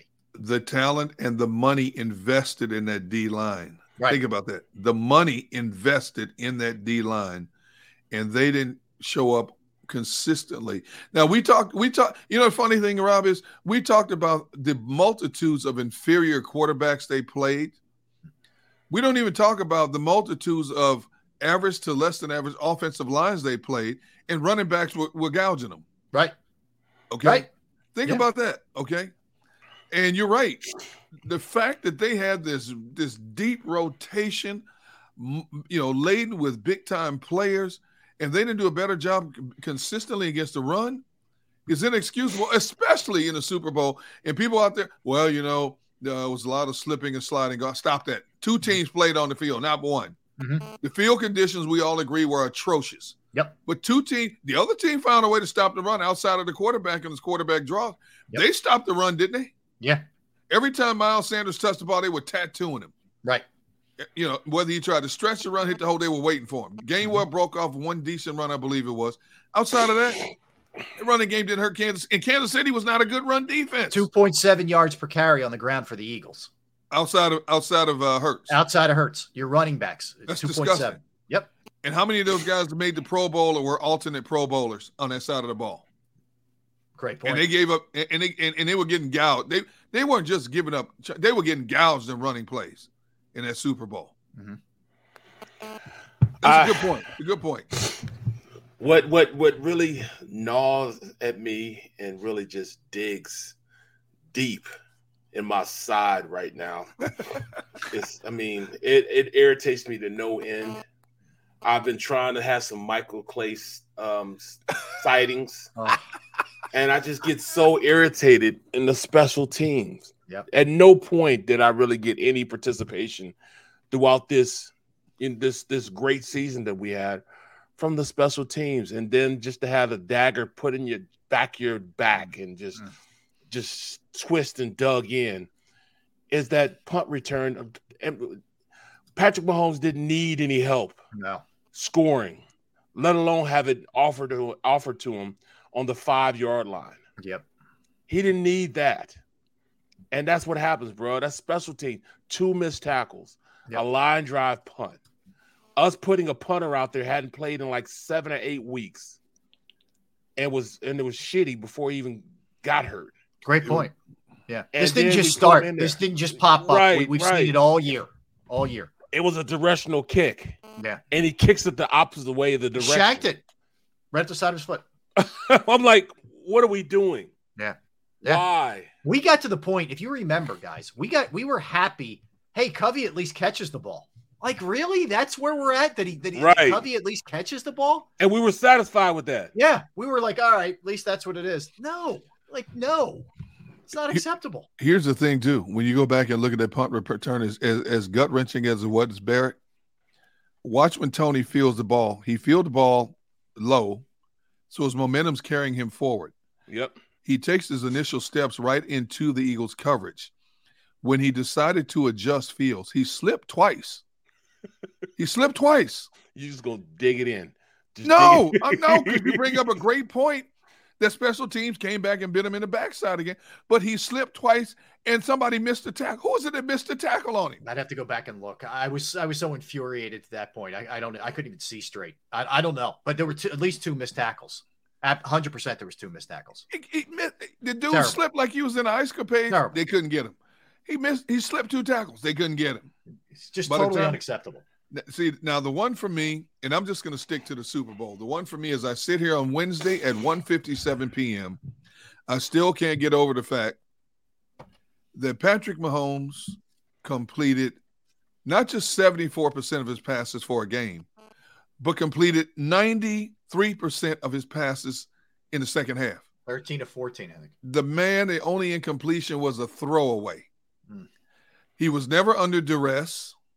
He completed 13 out of 14, not 10 out of 14, 13 out of 14 passes in the second half. I still can't come to grips with that your vaunted defense could not get to him and disrupt him enough to make him throw more incompletions. Yep. 92% completion in 30 minutes of football, B. Brooks. Terrible. I know, that's horrible, man, because we couldn't get – but at one point do our all-star DBs make a play. Slay didn't make a play for 10 weeks. You've been on Slay. You've been on his back, bro. I'm not I like Bradbury better than Slay, personally. I think Slay's a little overrated, frankly. But man, that's the nature of the beast, man. For a long time, I wanted DBs of this caliber, and I was so happy they got DBs of this caliber. I hear you. You know what I'm saying? I'm spoiled now. Now I need DBs of that caliber still. Remember, we had a bunch of guys out there with just guys. You know what I'm saying? Oh, for a long time. Years and years and years. And if the defensive line didn't get any pressure, then I knew they were going over the top. And I remember eating antacids like they were like they were M&Ms, bro. I mean, just down them. Eat what? Antacids. Oh, Tums. Okay. Just taking Tums. Not acid. See, we all in front of company. You want somebody eating? I'm taking. See, that's what I'm talking about, right here, bro. All in front of company. See, let's take a timeout. We're bringing company on when we get back. So let's get a timeout where Derrick does some more things to annoy Barrett, right? Even further, which doesn't take much. We will take a quick timeout. We come back, and Z, we'll skip the live read here. Amy Fadul from NBC Sports Philadelphia. Talk a little hoop, man. Last game before the All-Star break, fellas. Okay. And I would say she's gonna come on to save me, and she's gonna drive the dagger even. She's tried to save you too many times. Okay. Right. Sometimes there's no saving. She's going to participate just like Derrick is doing. She's shaking her head in bewilderment as we speak. No, what's so funny is all I have to do is set him up and he goes off. I just make a generic statement. And I know. He needs some of that Aaron Rodgers dark, retreat. You're right about that. Peyote. You know what? Maybe that spray paint tonight will loosen him up tomorrow. Yeah. I'm sniffing too much of that, Barrett. All right, let's get a timeout. We'll come back. Amy's going to join us. We're looking forward to hanging out with Amy, talking some Sixers. We'll get our thoughts on the Eagles as well, but we'll do that when we come back. Derrick Gunn, Barrett Brooks, Rob Ellis. Man. Sports Take, right back with Amy.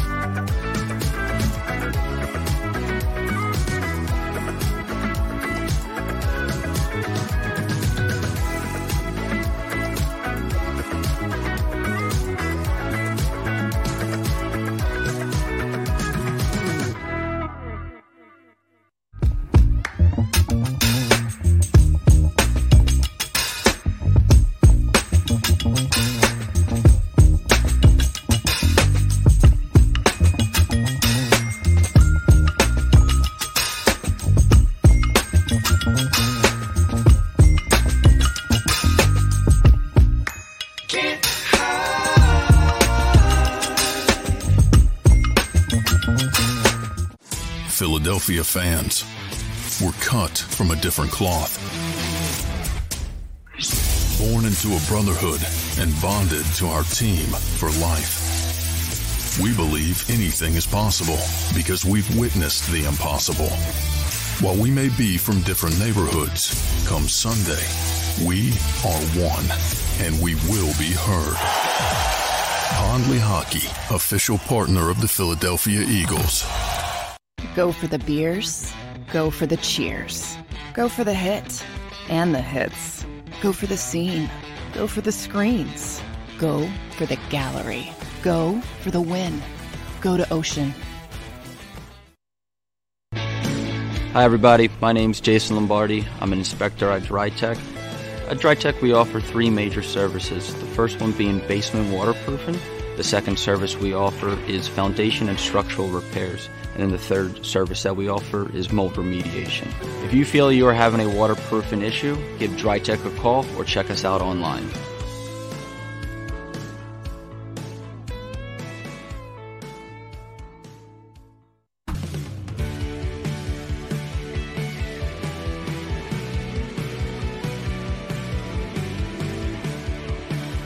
My name is Fran Salerno, and I'm a managing director here at Del Valle Insurance Group. Been in the business for over 36 years, saving people money on their insurance needs. Give us a call. Let us help you custom design an insurance plan that meets both your needs and budget.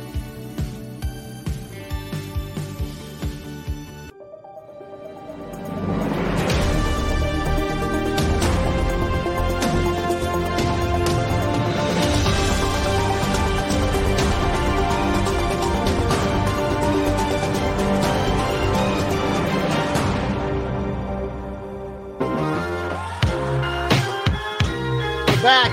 It is Wednesday. We're still recovering. We're licking our wounds. We're surviving. We're getting there. We are Sports Take, Jacob Sports YouTube Network. Always great to be joined by our next guest. She does an awesome job. Sixers pre and post game for NBC Sports Philadelphia. You can follow her on Twitter at Amy Fadul NBCS. Amy, what am I going to do with these two, man? The fact that you just started talking and they both started laughing is never good. I started laughing because when Amy popped up, she's got that Cheshire Cat grin on her face, and I'm thinking she's getting ready to sting one of us. I don't know who it's going to be. She's been listening to all this nonsense.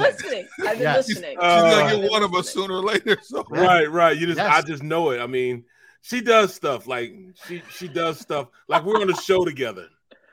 And she just, we're about to end the show.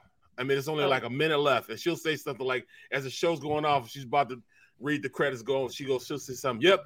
What'd she say? 60% of the time, it works every time. And I'm sitting there like, Wait, what? What did you just say? So I'm trying to clear it up. Nope, that's what it is, and we'll go to break. I'm like, you can't just go to break like that. You can't just throw stuff out like that. Gotta keep everybody on their toes, including you, B. That's it. I'm on the set this last from post game show, the last post game show of the year, and she sends this meme to me. It was just your face. It became classic. a meme. That was because classic. it was your Michael face. may have used some language. Yeah, that was classic. Barrett's face was like, did we just? Okay.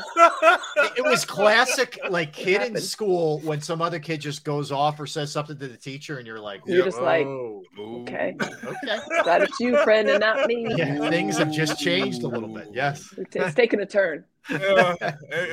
Amy does this to me all the time. She'll find something. She'll just out of nowhere too. Just out of nowhere.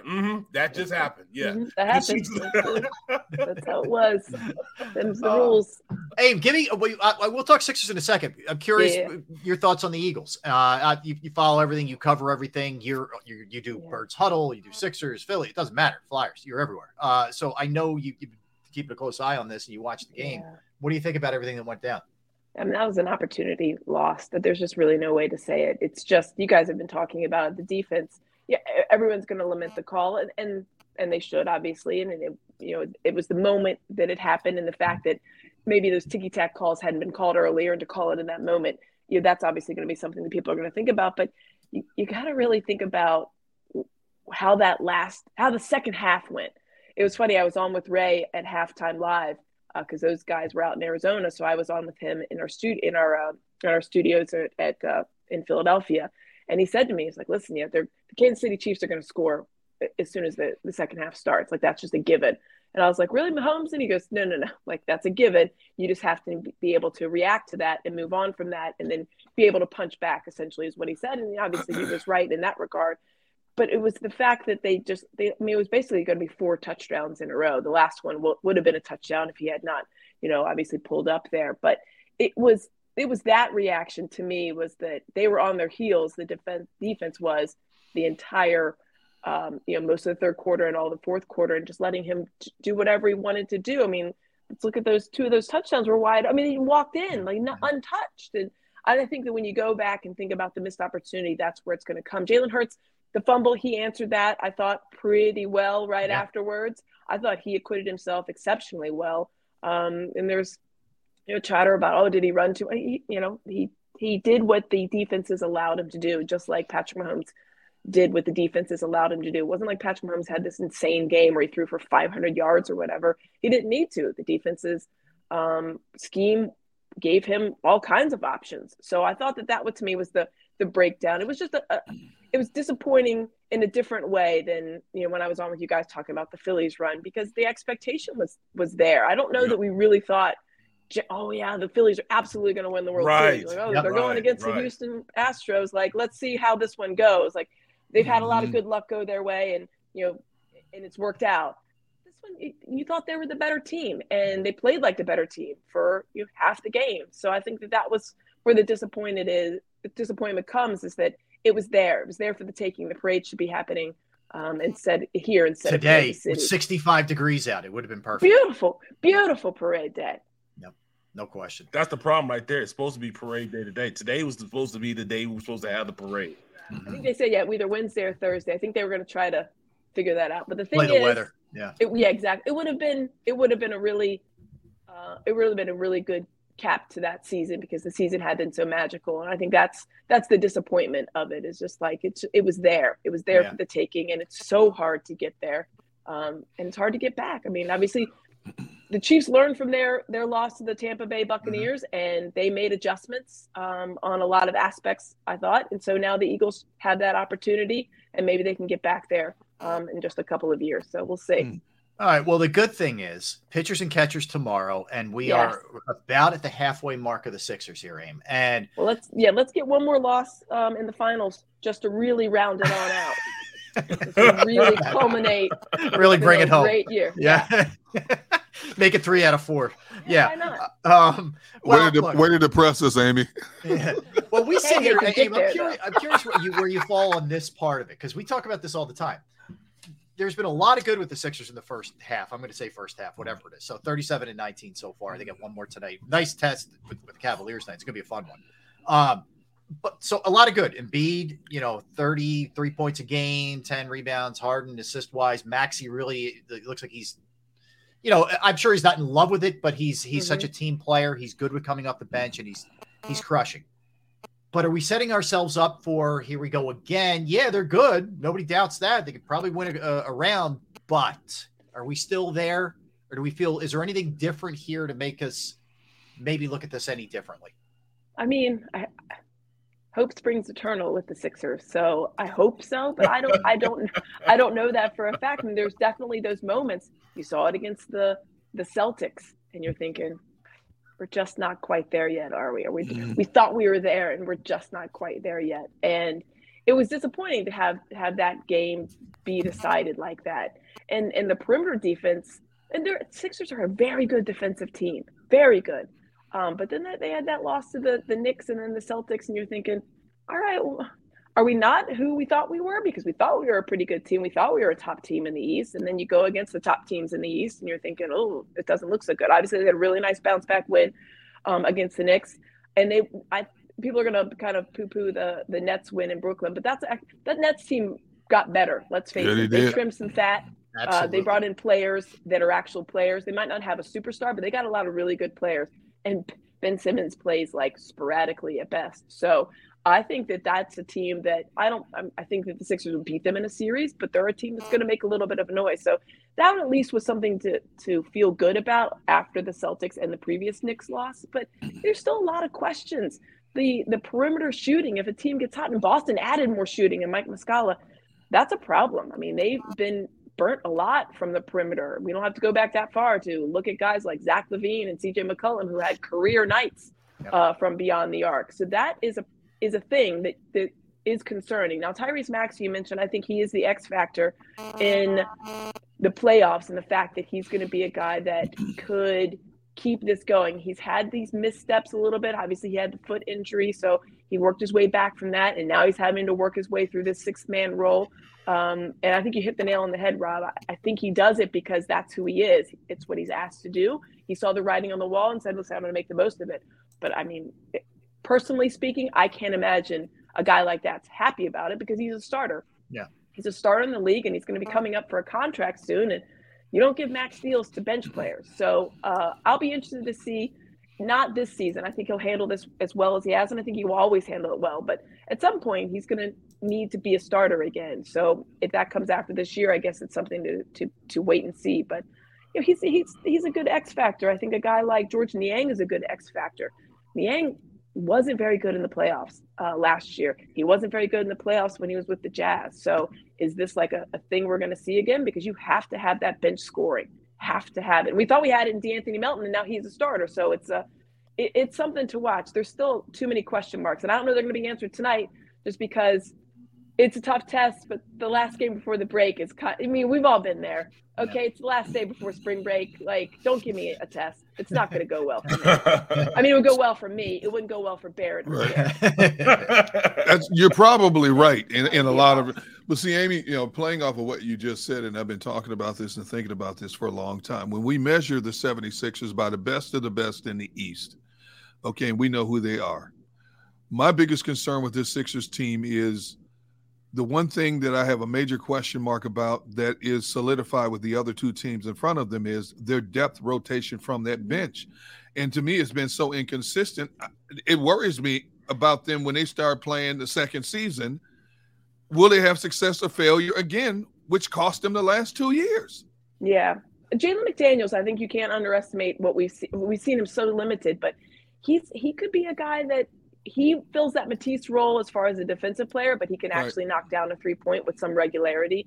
And that's not a knock on Matisse. I think the guy can be a talented player in the NBA for whatever role that they need him in. Right. I just think he needed a change of scenery, and he's going to get it out in Portland and less pressure and more free minutes. When these guys get in, it's like they're constantly looking over their shoulder because if they miss a shot, they're going to get pulled because they have talent on this roster.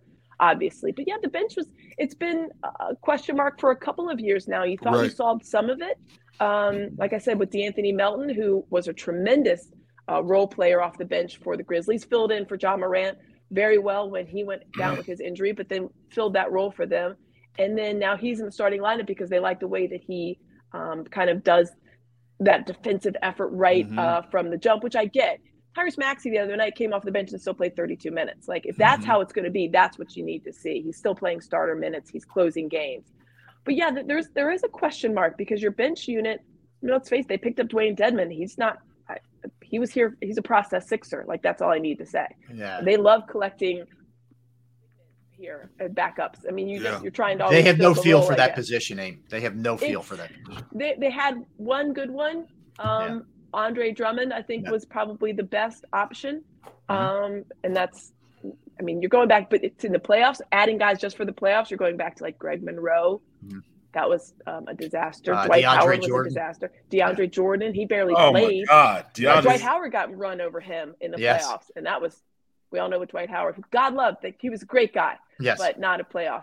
Not at that the end of his career. Yeah. So he's 7 feet. He could block a shot. That's why they were kicking the tires, I think, on Nerlens Noel. Have these specialists. They obviously value defense. They're a very good defensive team. They're top 5 defensive rating, I think, in the league. Problem is, the Celtics and the Bucks and the Cavaliers are all ahead of them. They're like 1, 2, 3. So it'll be interesting because the East is the real test, and they have a formidable schedule coming up. They had some the West Coast trips that they had where they did well. They had maybe 1 or 2 opponents that were tough, but they have pretty much every team. I think it's like 80% of their schedule left are playoff bound teams. So it'll be very interesting. It's funny we call this a halfway point, but Rob, you mentioned it. I mean, 37 wins already.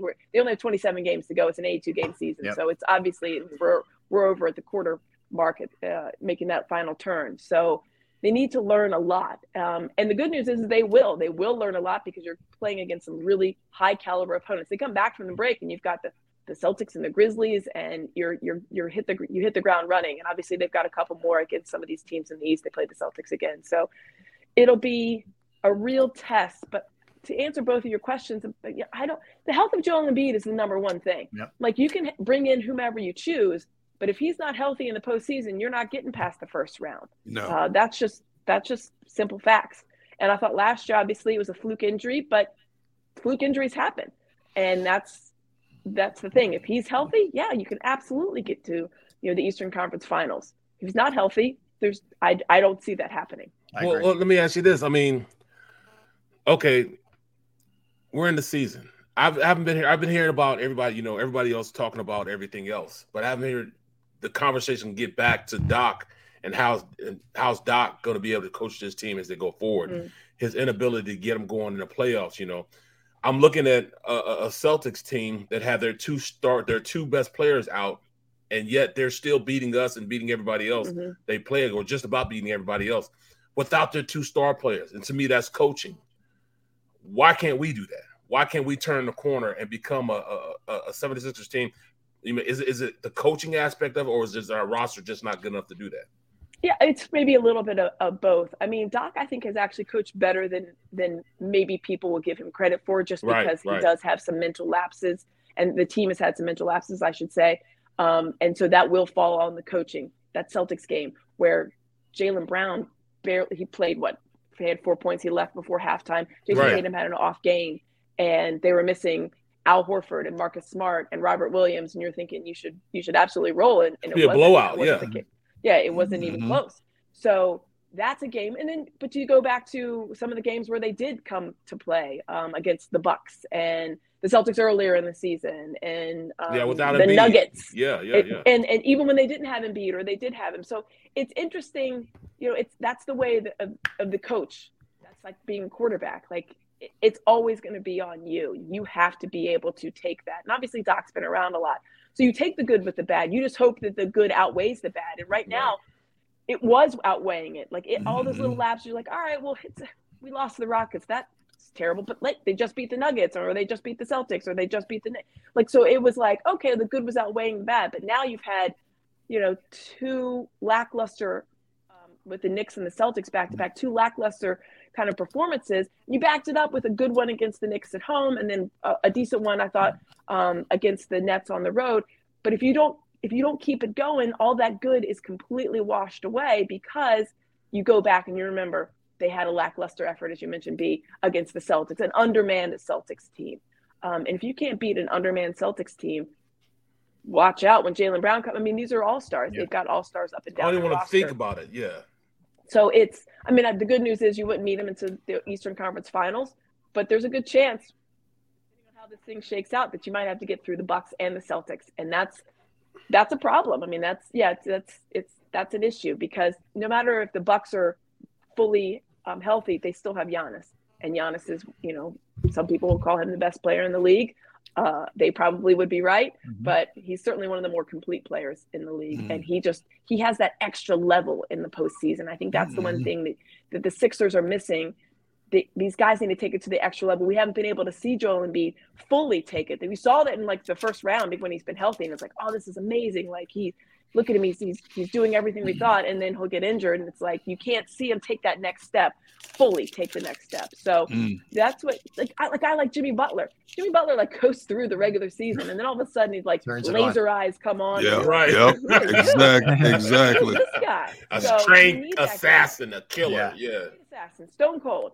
And it's good that they picked up some of that kind of toughness. Obviously, PJ Tucker, Brian Brennan, who's our producer for Sixers pre and post game, he always likes to joke we should bubble wrap PJ Tucker. Do not open until April, because that is what he is there for. Don't even think about you don't even need him. Just don't worry about the regular season. PJ Tucker is here for one reason, and it is the playoffs. And you see the difference. When they played the Nets here, when they had Kevin Durant, he shuts people down. He is a force defensively. I don't care. You look at his stats, and he's a 0 on the offensive line, and then his plus minus is +1. I've never seen anything like it. It's pretty funny. Off because you don't see that stat line as much. No, you don't see that. I mean, and plus minus isn't always such an indicator, but I will say, to go back to somebody we were talking about, Tyrese Maxey, his last 3 games combined +72. He's instant energy, instant offense, and if he could do that, and he's been able to do that on the biggest stages, that'll be something that I would like to see as far as taking that next step, because he is dying for it. He is made for this big stage. He is that guy that can put that laser focus type of thing on and put his head down to work. And when he gets in the game, he goes to work instantly. So that's, I think, something that I would like to see come playoff time, because there's guys that are waiting to do it. They need that chance, but they have to set themselves up for success in order to get that chance. So I guess my question is, how much more well-rounded is this roster than maybe the one, excluding the backup center spot, which I don't think any of us love, but going into this with DeAnthony Melton, who can defend, who's getting that starting spot in front of Tyrese. You're adding some of the other pieces that they've added here to get a Jalen McDaniels at the trade deadline, to do some other things that they've done. Harden being assist first in some ways. Are they better equipped now, if all things are equal roster wise, than they were the last couple of years, if Embiid's healthy? Yeah, absolutely. Because of the things you just mentioned, PJ Tucker, and then the backup 5 obviously is going to be a big question mark. But I think Doc is satisfied with the offense defense role of Paul Reed versus Montrezl Harrell. So that'll be something to watch. I think that's a big question mark, because you can't run Embiid into the ground. You do need him if you want to have a playoff run for sustained success. But the one thing we saw is that Joel Embiid plays so much better now in back-to-backs. He gets in that rhythm. It's actually helpful for him. So maybe the playoffs could be that kind of salve, I guess, for the questions about his endurance. But yeah, I think it is a better roster overall. Jalen McDaniels adds a lot. I thought he was a piece that they were missing. They needed that kind of wing 3 and D guy. He's very rangy. It was a lot to me in his very first game of real action, that they put him on ball at that late kind of play coming in at the very end. He was on ball. He was in the last seconds of a game. Here's a guy that just literally rolled it up into Philadelphia. So I think that those are ones. There was one, well, obviously Spencer Dinwiddie's shot did not go in, but it was he's on ball. He's up there, guarding the inbounds play. So I thought that was a telling thing that they trust him. Doc's speaking very glowingly of him. I think they've actually been a little bit surprised how much better he is, because it's hard to see when he's in Charlotte, and obviously they're mired down in a team that's kind of tanking for Wembanyama. But I think it's a better overall roster. Is it a championship roster? I mean, obviously there was only one way to decide that, and that's when you bring home the trophy. But I think it's a championship contending roster. I think it's so much more well-rounded. You'd have to go back to the Jimmy Butler year to have a roster that's this complete. Is it the most complete roster? No, there's no way. I think you look at some of the teams in the top of the East, I think the Celtics have the most complete roster. But that doesn't always – I mean, the Suns had the most complete roster 2 years ago. It doesn't mean anything. They couldn't even get to the finals that year, or last year. So it'll be interesting to see. But I do think it's a better roster than they've had. I think they addressed some of the needs that they felt needed to be addressed with the toughness. The PJ Tucker, the Montrezl Harrell, those kind of like enforcer types. And offensively, Montrezl Harrell does give you some. And then DeAnthony Melton has just been a real Mr. They call him Mr. Do Something. He has been a Mr. Do Everything for them. Whatever role that they've needed him to be, he's filled that role. He can knock down that three. He can certainly defend very well. So I think his addition and the addition of a guy like Jalen McDaniels does make it a more complete roster off the bench. And in the starting rotation, no matter how you kind of chunk up those minutes. But yeah, Embiid, it starts and ends with him. But I think it is a better roster. I don't think that there's any doubt when you look at the team, the way it's made up this year. And you mentioned Harden, and he's leading the league in assists. He's almost 11 assists a game. So that's and then he can be a guy to get you 25 points. I mean, he's having a very good year. I know there's a joke out there, and I've seen it on the internet, that when they had called him to be an all-star reserve, he found out it was in Salt Lake and was like, I'm good. Yeah. Because he has all-star numbers. Yeah, some of his clubs may not be out there in force. Some of the establishments he likes to frequent may not be in force. I don't think you can do anything after 10 o'clock out there. That probably doesn't sit well with James. So let me ask you, why did they keep Big Ball Paul, man? We know he doesn't like him. He's not going to play him. Why keep him? I don't well, I'll quote Jim Lynam. Someone needs to be at the end of the bench. Oh. But he didn't say that about B-Ball Paul. He didn't say that about. I think B-Ball Paul has a role here. I think that maybe it's a front office thing. You think that? You think that? No, but he doesn't think that. He said it about Furkan. It was said about why is because a lot of people thought, Furkan. Why is Furkan?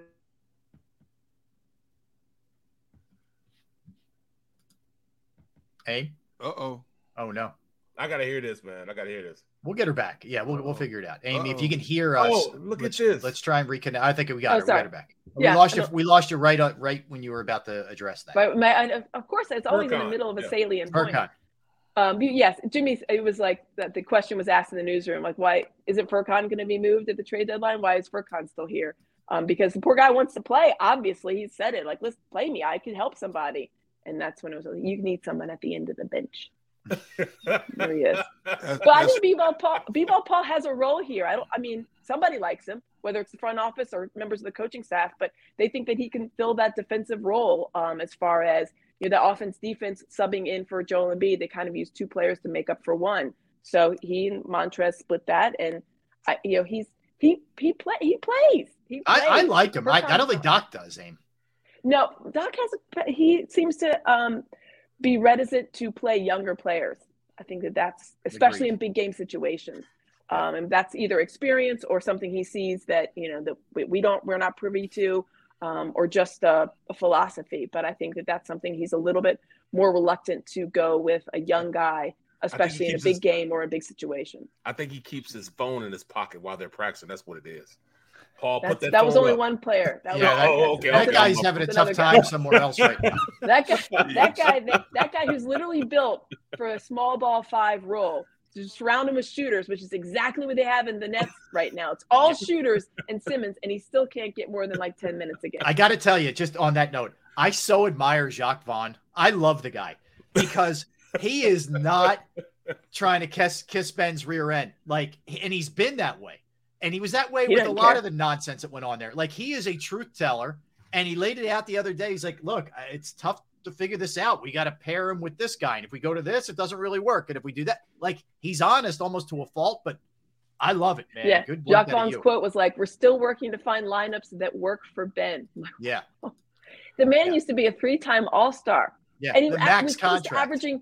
close to averaging a triple-double. He's now a triple single. Yeah. Exactly. A triple single. Well said. Yeah. Well Triple said. single. Exactly. I like that. Well said. Yeah. See, she just comes up with stuff like that. I'm just supposed to be cool with it, you know. Like she always does that. Barrett, you could shoot 40% from the free throw line in the NBA. You I could have be a no doubt about it. 6'6", Barrett. He's a 6'6" now. That's what he is. Okay.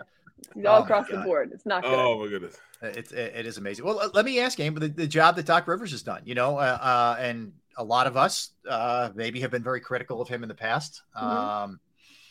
But the results speak for themselves. I mean, it's been a pretty darn good year. They're almost 20. Yeah. They win the night. They're 19 games over 500 going into the break here. He's got the most out of this group. Yeah, that's the thing. I think that the missteps, because they've come against recently the Celtics and the Knicks, and there's some other games where you're just like, and obviously earlier in the season, some of the you're like, oh, the start of the season, yikes.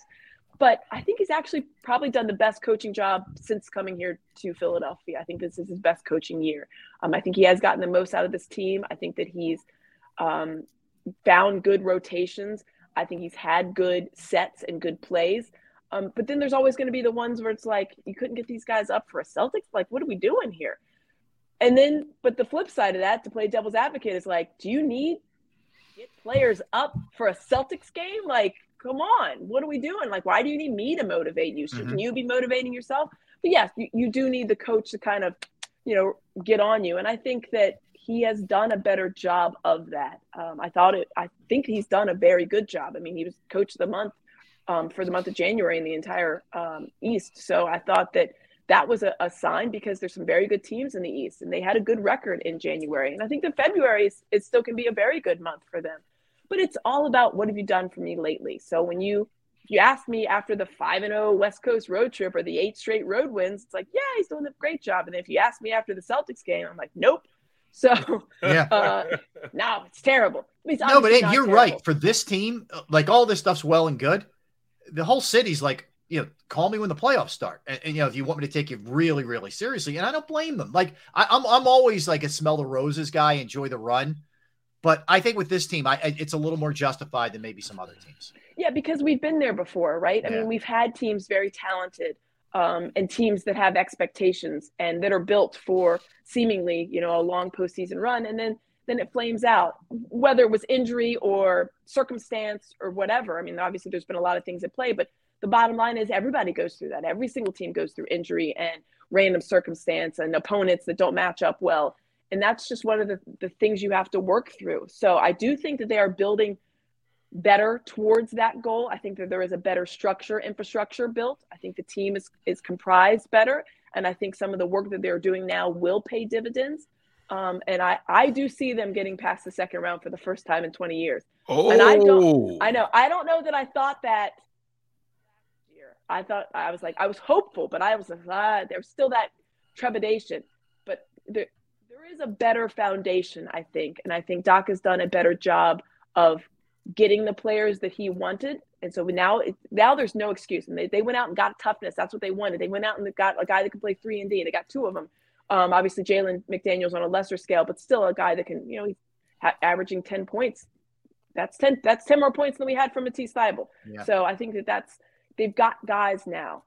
Do they have the most complete roster? As I said, no, but I think they've got a more complete roster. So the foundation is there, and Doc has done a better job. So I think that this could be a year. I mean, are they going to win it all? I don't know.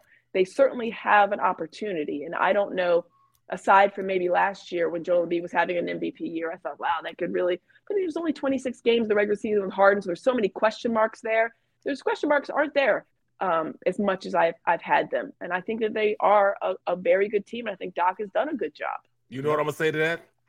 60% of the September time. Super Bowl.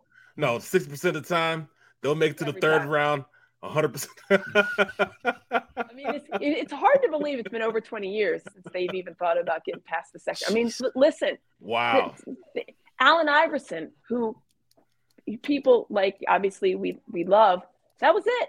Yep. He was the guy. Yeah. He got there one time. I mean, wow. Don't put it in that perspective. Since they won it. It's one time they've gotten the Eastern Conference Finals one time, or in the NBA Finals one time since they won it. To Rob's point, like what are we doing here? They've had winners. They've had good teams. Obviously it's hard. We know that, but like, what's happening? But there's good mojo in Philly. Listen, we got to go 3 for 4 in championship losses because that's what we need in Negadelphia. We need to really just lean into this whole role now. All right, Aim. So give us the lowdown tonight. What's the deal? Pre-game, post-game, the whole night. Coming up at 7:00. Okay. It's on another channel too, but make sure you watch on NBC Sports Philadelphia, obviously, because you want to hear from Jim Lynam and Mark Jackson. Yes. But it's Joel Embiid, I think, is questionable. I think he enters every game questionable. It's like the year that Brady was on the injury report every single week, just because. Yeah, I mean, the odds makers, they always seem to know if Joel's in questionable because that line. So I think it's They had a good litmus test the other day. This obviously is a very good litmus test. The Cavaliers are a talented team. They're athletic. Darius Garland is a very good player. They got a couple of DGs there now with Danny Green just added. I don't know if he'll be available tonight. I think he just joined the team yesterday. But, they're a young team. And I think that's why they went out and got a guy like Danny Green to give them that kind of veteran presence for the playoff run. I mean, Damian Lillard, he's what 6 games of 40-plus points this year? Mm-hmm. He's an absolute scoring machine. So it'll be interesting. DeAnthony Melton will have his work cut out for him, guarding him. Jalen McDaniels might be tasked to put on him since he's playing that Matisse Thybulle role, and that's what Matisse would do. Don't be surprised if he gets hot. You see PJ Tucker on him because you need to be able to stop that guy. But I look for a good game. If everybody's healthy, I think the Sixers win because I think at the end of the day, that center role, if Joel Embiid is playing, no one can stop. Mark Jackson likes to say he's the biggest, baddest guy in the league, and he's true. It's a true statement because he is such a force. You watch players when they drive in, and if Joel Embiid's standing there, it's a pass right away. I'm not going against this guy. He's a mountain of a man. So, and offensively, there's not many players that can really guard him that well when he really wants to go to work. So if he's in, I look for the Sixers to cap off the first half of the season, certainly before the All-Star break, with a win and go in with 38 wins, which would be a very good mark for them. But if he's not in, obviously it's a wild card. You never know. The Sixers are capable of winning without Joel Embiid. We've seen that. You look for a guy like Tyrese Maxey to go crazy.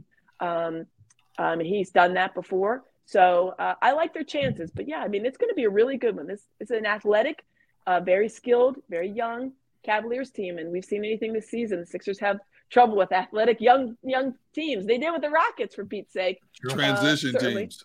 Yeah. The teams that play, really that high level, super fast pace. That's not the Sixers' pace. It is when Maxey gets in the game, but it's not generally with Harden and Embiid out there. Yeah, Aim, great stuff. We're looking forward to tonight, pre and post with yourself and the coach and Mark Jackson. Keep up the good work, and thanks for tolerating Gunner. We appreciate it. Why is it always me? Is that out loud? I've been nice. Why is it always me? I meant to text that. I've been nice for the last half. It's so nice to see you. It's so nice to see you. Barrett, I see you all the time. It's always nice to see you, Pete. Don't get me wrong. But it's really nice to see Derrick and Rob. Thank you, Amy. I'm so glad you were on this segment because dealing with these two have really spoiled my 65-degree weather day. So you're still going to go out and probably fish, and you'll be just fine and grill a bunch of stuff. So I think you'll be okay today. You're probably right. Yes. Okay, well, I'll be over for dinner around 6 o'clock on my way to work. She's the only other person that can come by. Yeah, you're invited. You're the only one. Unlike these two, always have an open invite. Yes. Amy, tell Sean we said hi. We appreciate it. I will. Thanks, guys. Take care. That is Amy Fadul. She's great. She's awesome. All right, let's get a quickie in here. What is this pick on D Gunn? It's pick on D Gunn day. I have been I got Barrett. I meant to text that to Amy. I didn't know I actually said that out loud. Before we go to break though, while Amy was talking and giving us great information, I was watching the feed here and everybody was talking about the Kansas City Chiefs right now. Is on television. Their live Super Bowl parade and Eagles fans, don't do it. Don't watch. That's just you're asking for pain. Yeah, don't watch it. Don't watch it. No, don't do it because it only adds misery to what has already been a miserable week in hindsight of the Super Bowl. So there's some things you can you just choose to avoid it. You don't do it to yourself. You're a masochist if you watch that. You're asking for pain. All right. Exactly. Let's come back. Let's do this. We didn't get a chance to get to this, but 5 things we've learned from this NFL season. All right. 5 takeaways that we have now that the season's over. We will dig into that when we come back. Don't go anywhere. Xander, I'll do the Razor Tech read right here. All right, right back. Continue that. We'll do birthdays. We'll do movies. All kinds of good stuff in store for you. Derrick Gunn, Barrett Brooks, Rob Ellis, Sports Take, Jacob Sports YouTube Network. All right, Razor Technology. IT infrastructure environments are more complex and heterogeneous than ever before. Consequently, teams struggle to respond to pressing issues with the speed necessary to promote positive business results, and the data that powers predictive monitoring and automation is left unexploited. Razor Technology addresses this challenge with a holistic approach that connects every part of an organization's technology assets, enabling proactive and secure IT operations without sacrificing the agility that drives innovation. Razor Technology automates monitoring and management to bolster IT teams that are feeling stretched thin. And it improves auditing and reporting procedures so that actionable insights find their way to the leaders that need them most. Save time and money on your IT and cloud services and secure your organization with leading end-to-end infrastructure solutions by calling Razor Technology today at 866-797-3282, 866-797-3282, or visit them online at razor-tech.com. That's razor-tech.com.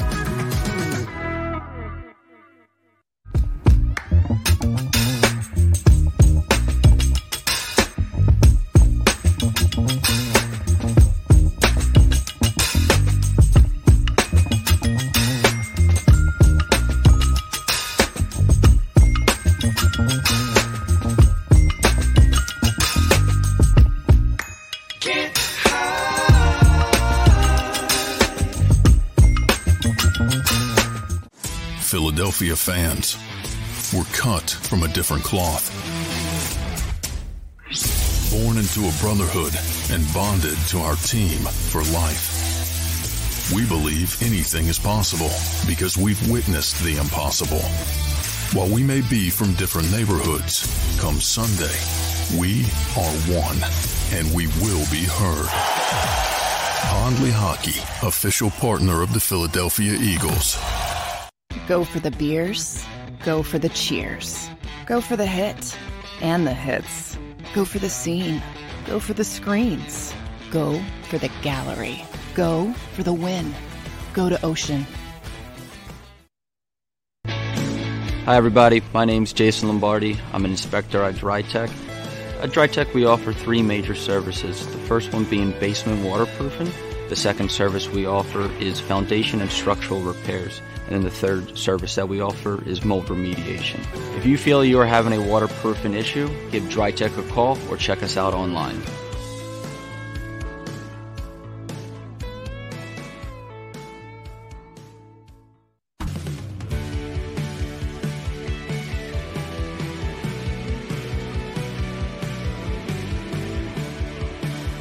My name is Fran Salerno. I'm a managing director here at Del Valle Insurance Group. Been in the business for over 36 years, saving people money on their insurance needs. Give us a call. Let us help you custom design an insurance plan that meets both your needs and budget.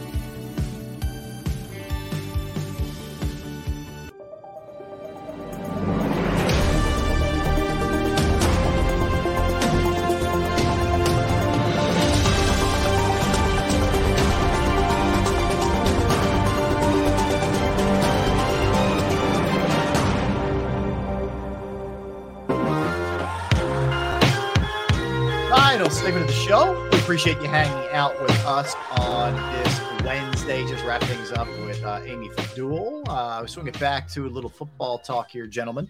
And we were discussing this, and Gunner brought this up during our pre-show meeting. And I love the topic here. 5 things that we learned from the NFL season.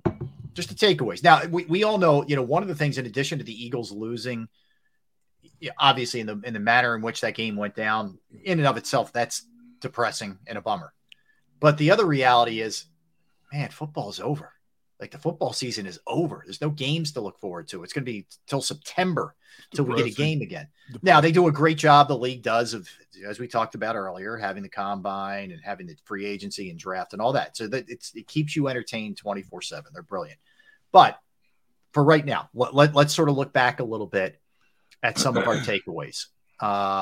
Who wants to kick it off first? Doesn't have to necessarily be in an exact order. 5, 4, 3, 2, 1. No order. Random. I'll do my 5. I have no problem with that. All right.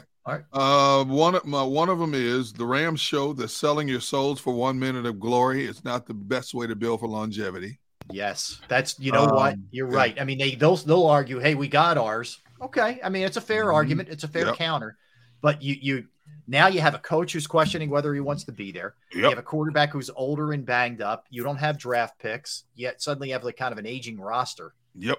You got a lot of holes on that roster. So that definitely is one of the major ones. I mean, nobody to this day has still been able to duplicate what the Patriots did, for a span of 15 years. So in this day and age with free agency, it's so hard to do. It's hard to do. Another one is, it looks like Geno Smith is not that habitual backup that we all thought he was. All he did was go out, completed 70% of his passes, first in the league. Passing yards over 4,200, 8th, 30 touchdowns, 4th, QB rating 100.9, 5th best in the league. He's just parlayed that into a nice little nest egg he's going to get from Seattle this offseason. So one of the surprise and feel-good stories for sure. Yeah. Another one is, some coordinators just aren't meant to be head coaches. Nathaniel Hackett became only the 5th head coach since the NFL-AFL merger that did not complete his first season as a head coach in the National Football League. And we talk about this all the time. There are players who are not good coaches. There are some people who never played the game at the highest level that are great coaches, and there are position coaches that are just not meant to be the head coach. And I think he needs to take a long, hard look in the mirror and realize that he might be a good coordinator, but you don't have what it takes to be a head coach. Well said. Well said. Next one is, if you have the right coach and coaches in place, you can find a measure of success. What Brian Daboll did with the Giants was simply incredible. He took a roster that won 4 games the previous years and made them into a playoff game, and he parlayed that into a Coach of the Year honor. Not only was he great at what he did, but look at what he got. He went and got Wink Martindale. Look what they were able to do with that defense. Wasn't a great defense, but it was a much better defense than what they had. And finally, the Detroit Lions are no longer the laughing stock of the National Football League. That team came down to the last game of the season and almost got in and had a winning record at 9-8.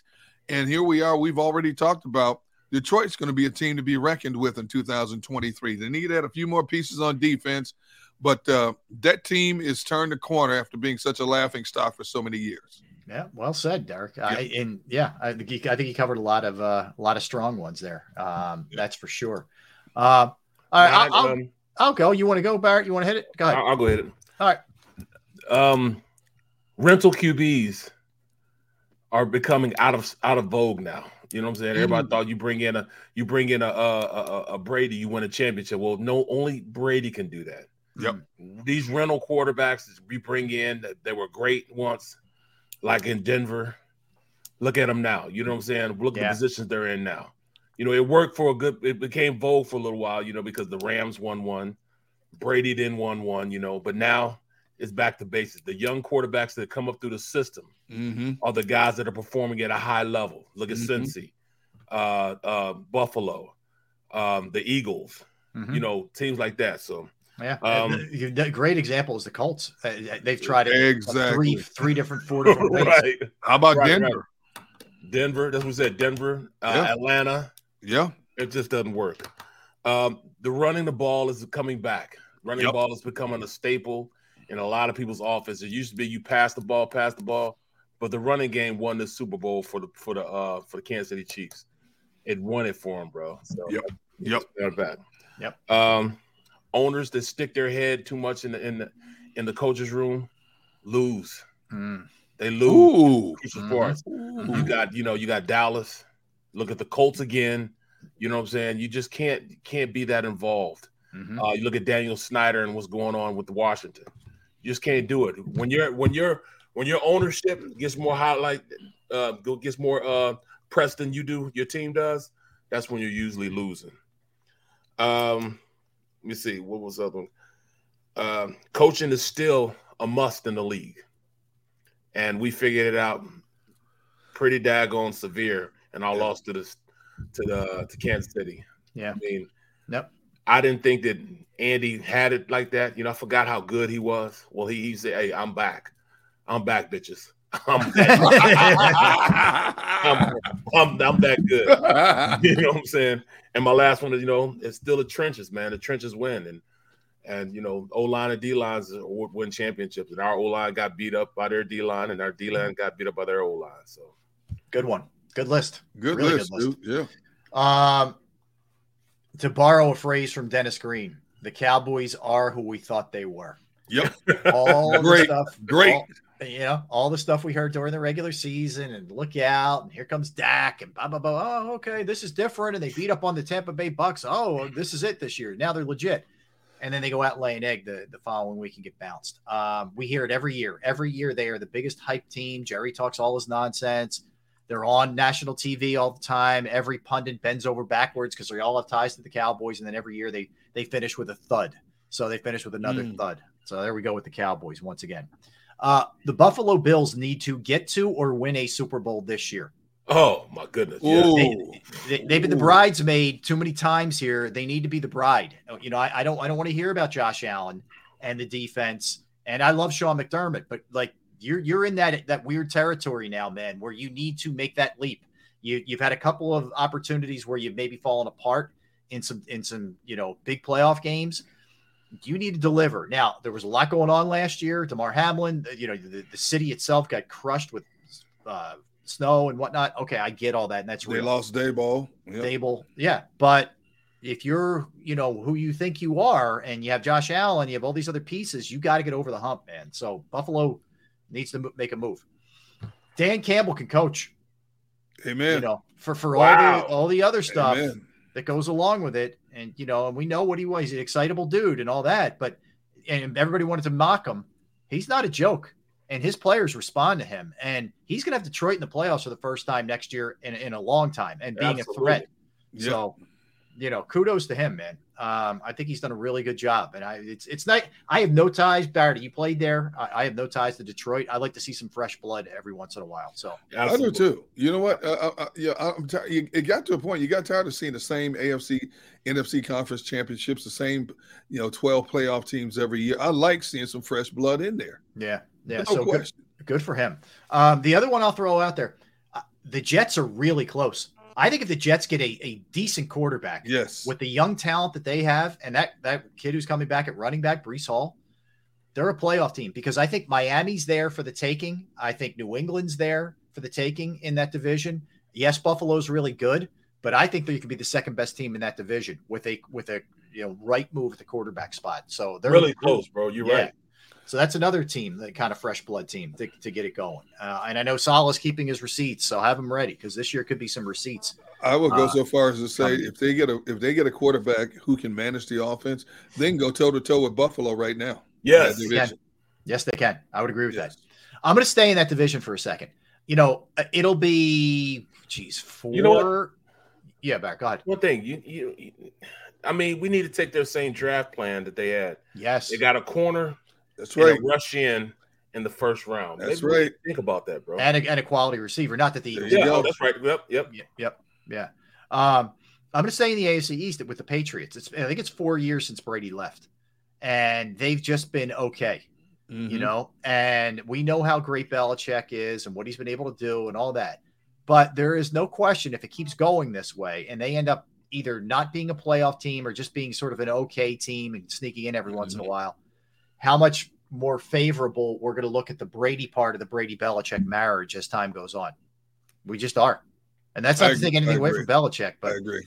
If you don't have a great quarterback in that league, a lot of things don't really matter. Right. And, Brady was that dude. The debate has always been, did Brady make Belichick or Belichick make Brady? And I think we found that out immediately after Brady left and went to Tampa Bay. Yes. Immediately. Yep. Agreed. So they're my observation. That was good. That was fun. That was a fun exercise. Good work out of Gunner for that one. All right, let's do some birthdays. We're tight here, a little tight. How much time we get? Ooh, we are tight. All right, Darryl Green, former, then they were called the Redskins, great player, 63 years old. Mark Price, 69 years old, excellent NBA player. Matt Groening, who was the creator of The Simpsons, is 69. Christopher McDonald, who was Shooter McGavin from I draw on the blank. Happy Gilmore is 68 years old. Meg the Stallion is 28 years old.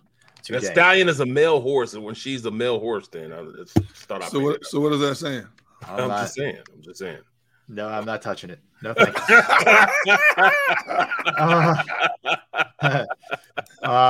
Chris Farley would have been 59 today. It's a shame we lost him really young. Galileo was born on this day, 1564. Good one. Susan B. Anthony did a lot for suffrage and women's rights, born on this day, 1820. Cesar Romero, the actor, 1907. Harvey Korman, the actor, comedian, 1927. Jaromir Jagr's 51 today. And Gary Clark Jr., who's a great guitarist, is 39 years old today. You guys got any? We'll sneak them in real fast. We got about a minute and a half. Yeah, Griselda Blanco, the Black Widow. Oh, man. Head of the Medellin cartel. She was no joke. Oh, the Medellin cartel. Yeah, she was lethal. Yep. George Russell. He's opposite of Lewis Hamilton in F1 racing for Mercedes. Okay. I know you like that there. Thank you. Birdman turned 54 today. Oh, okay. Birdman. Yeah. And that's all I'm going with today. How about you, Gunner, real quick? Jane Seymour. Okay. She's 72 today. You said Birdman. John Barrymore, the father. He was a great actor, father of Drew Barrymore.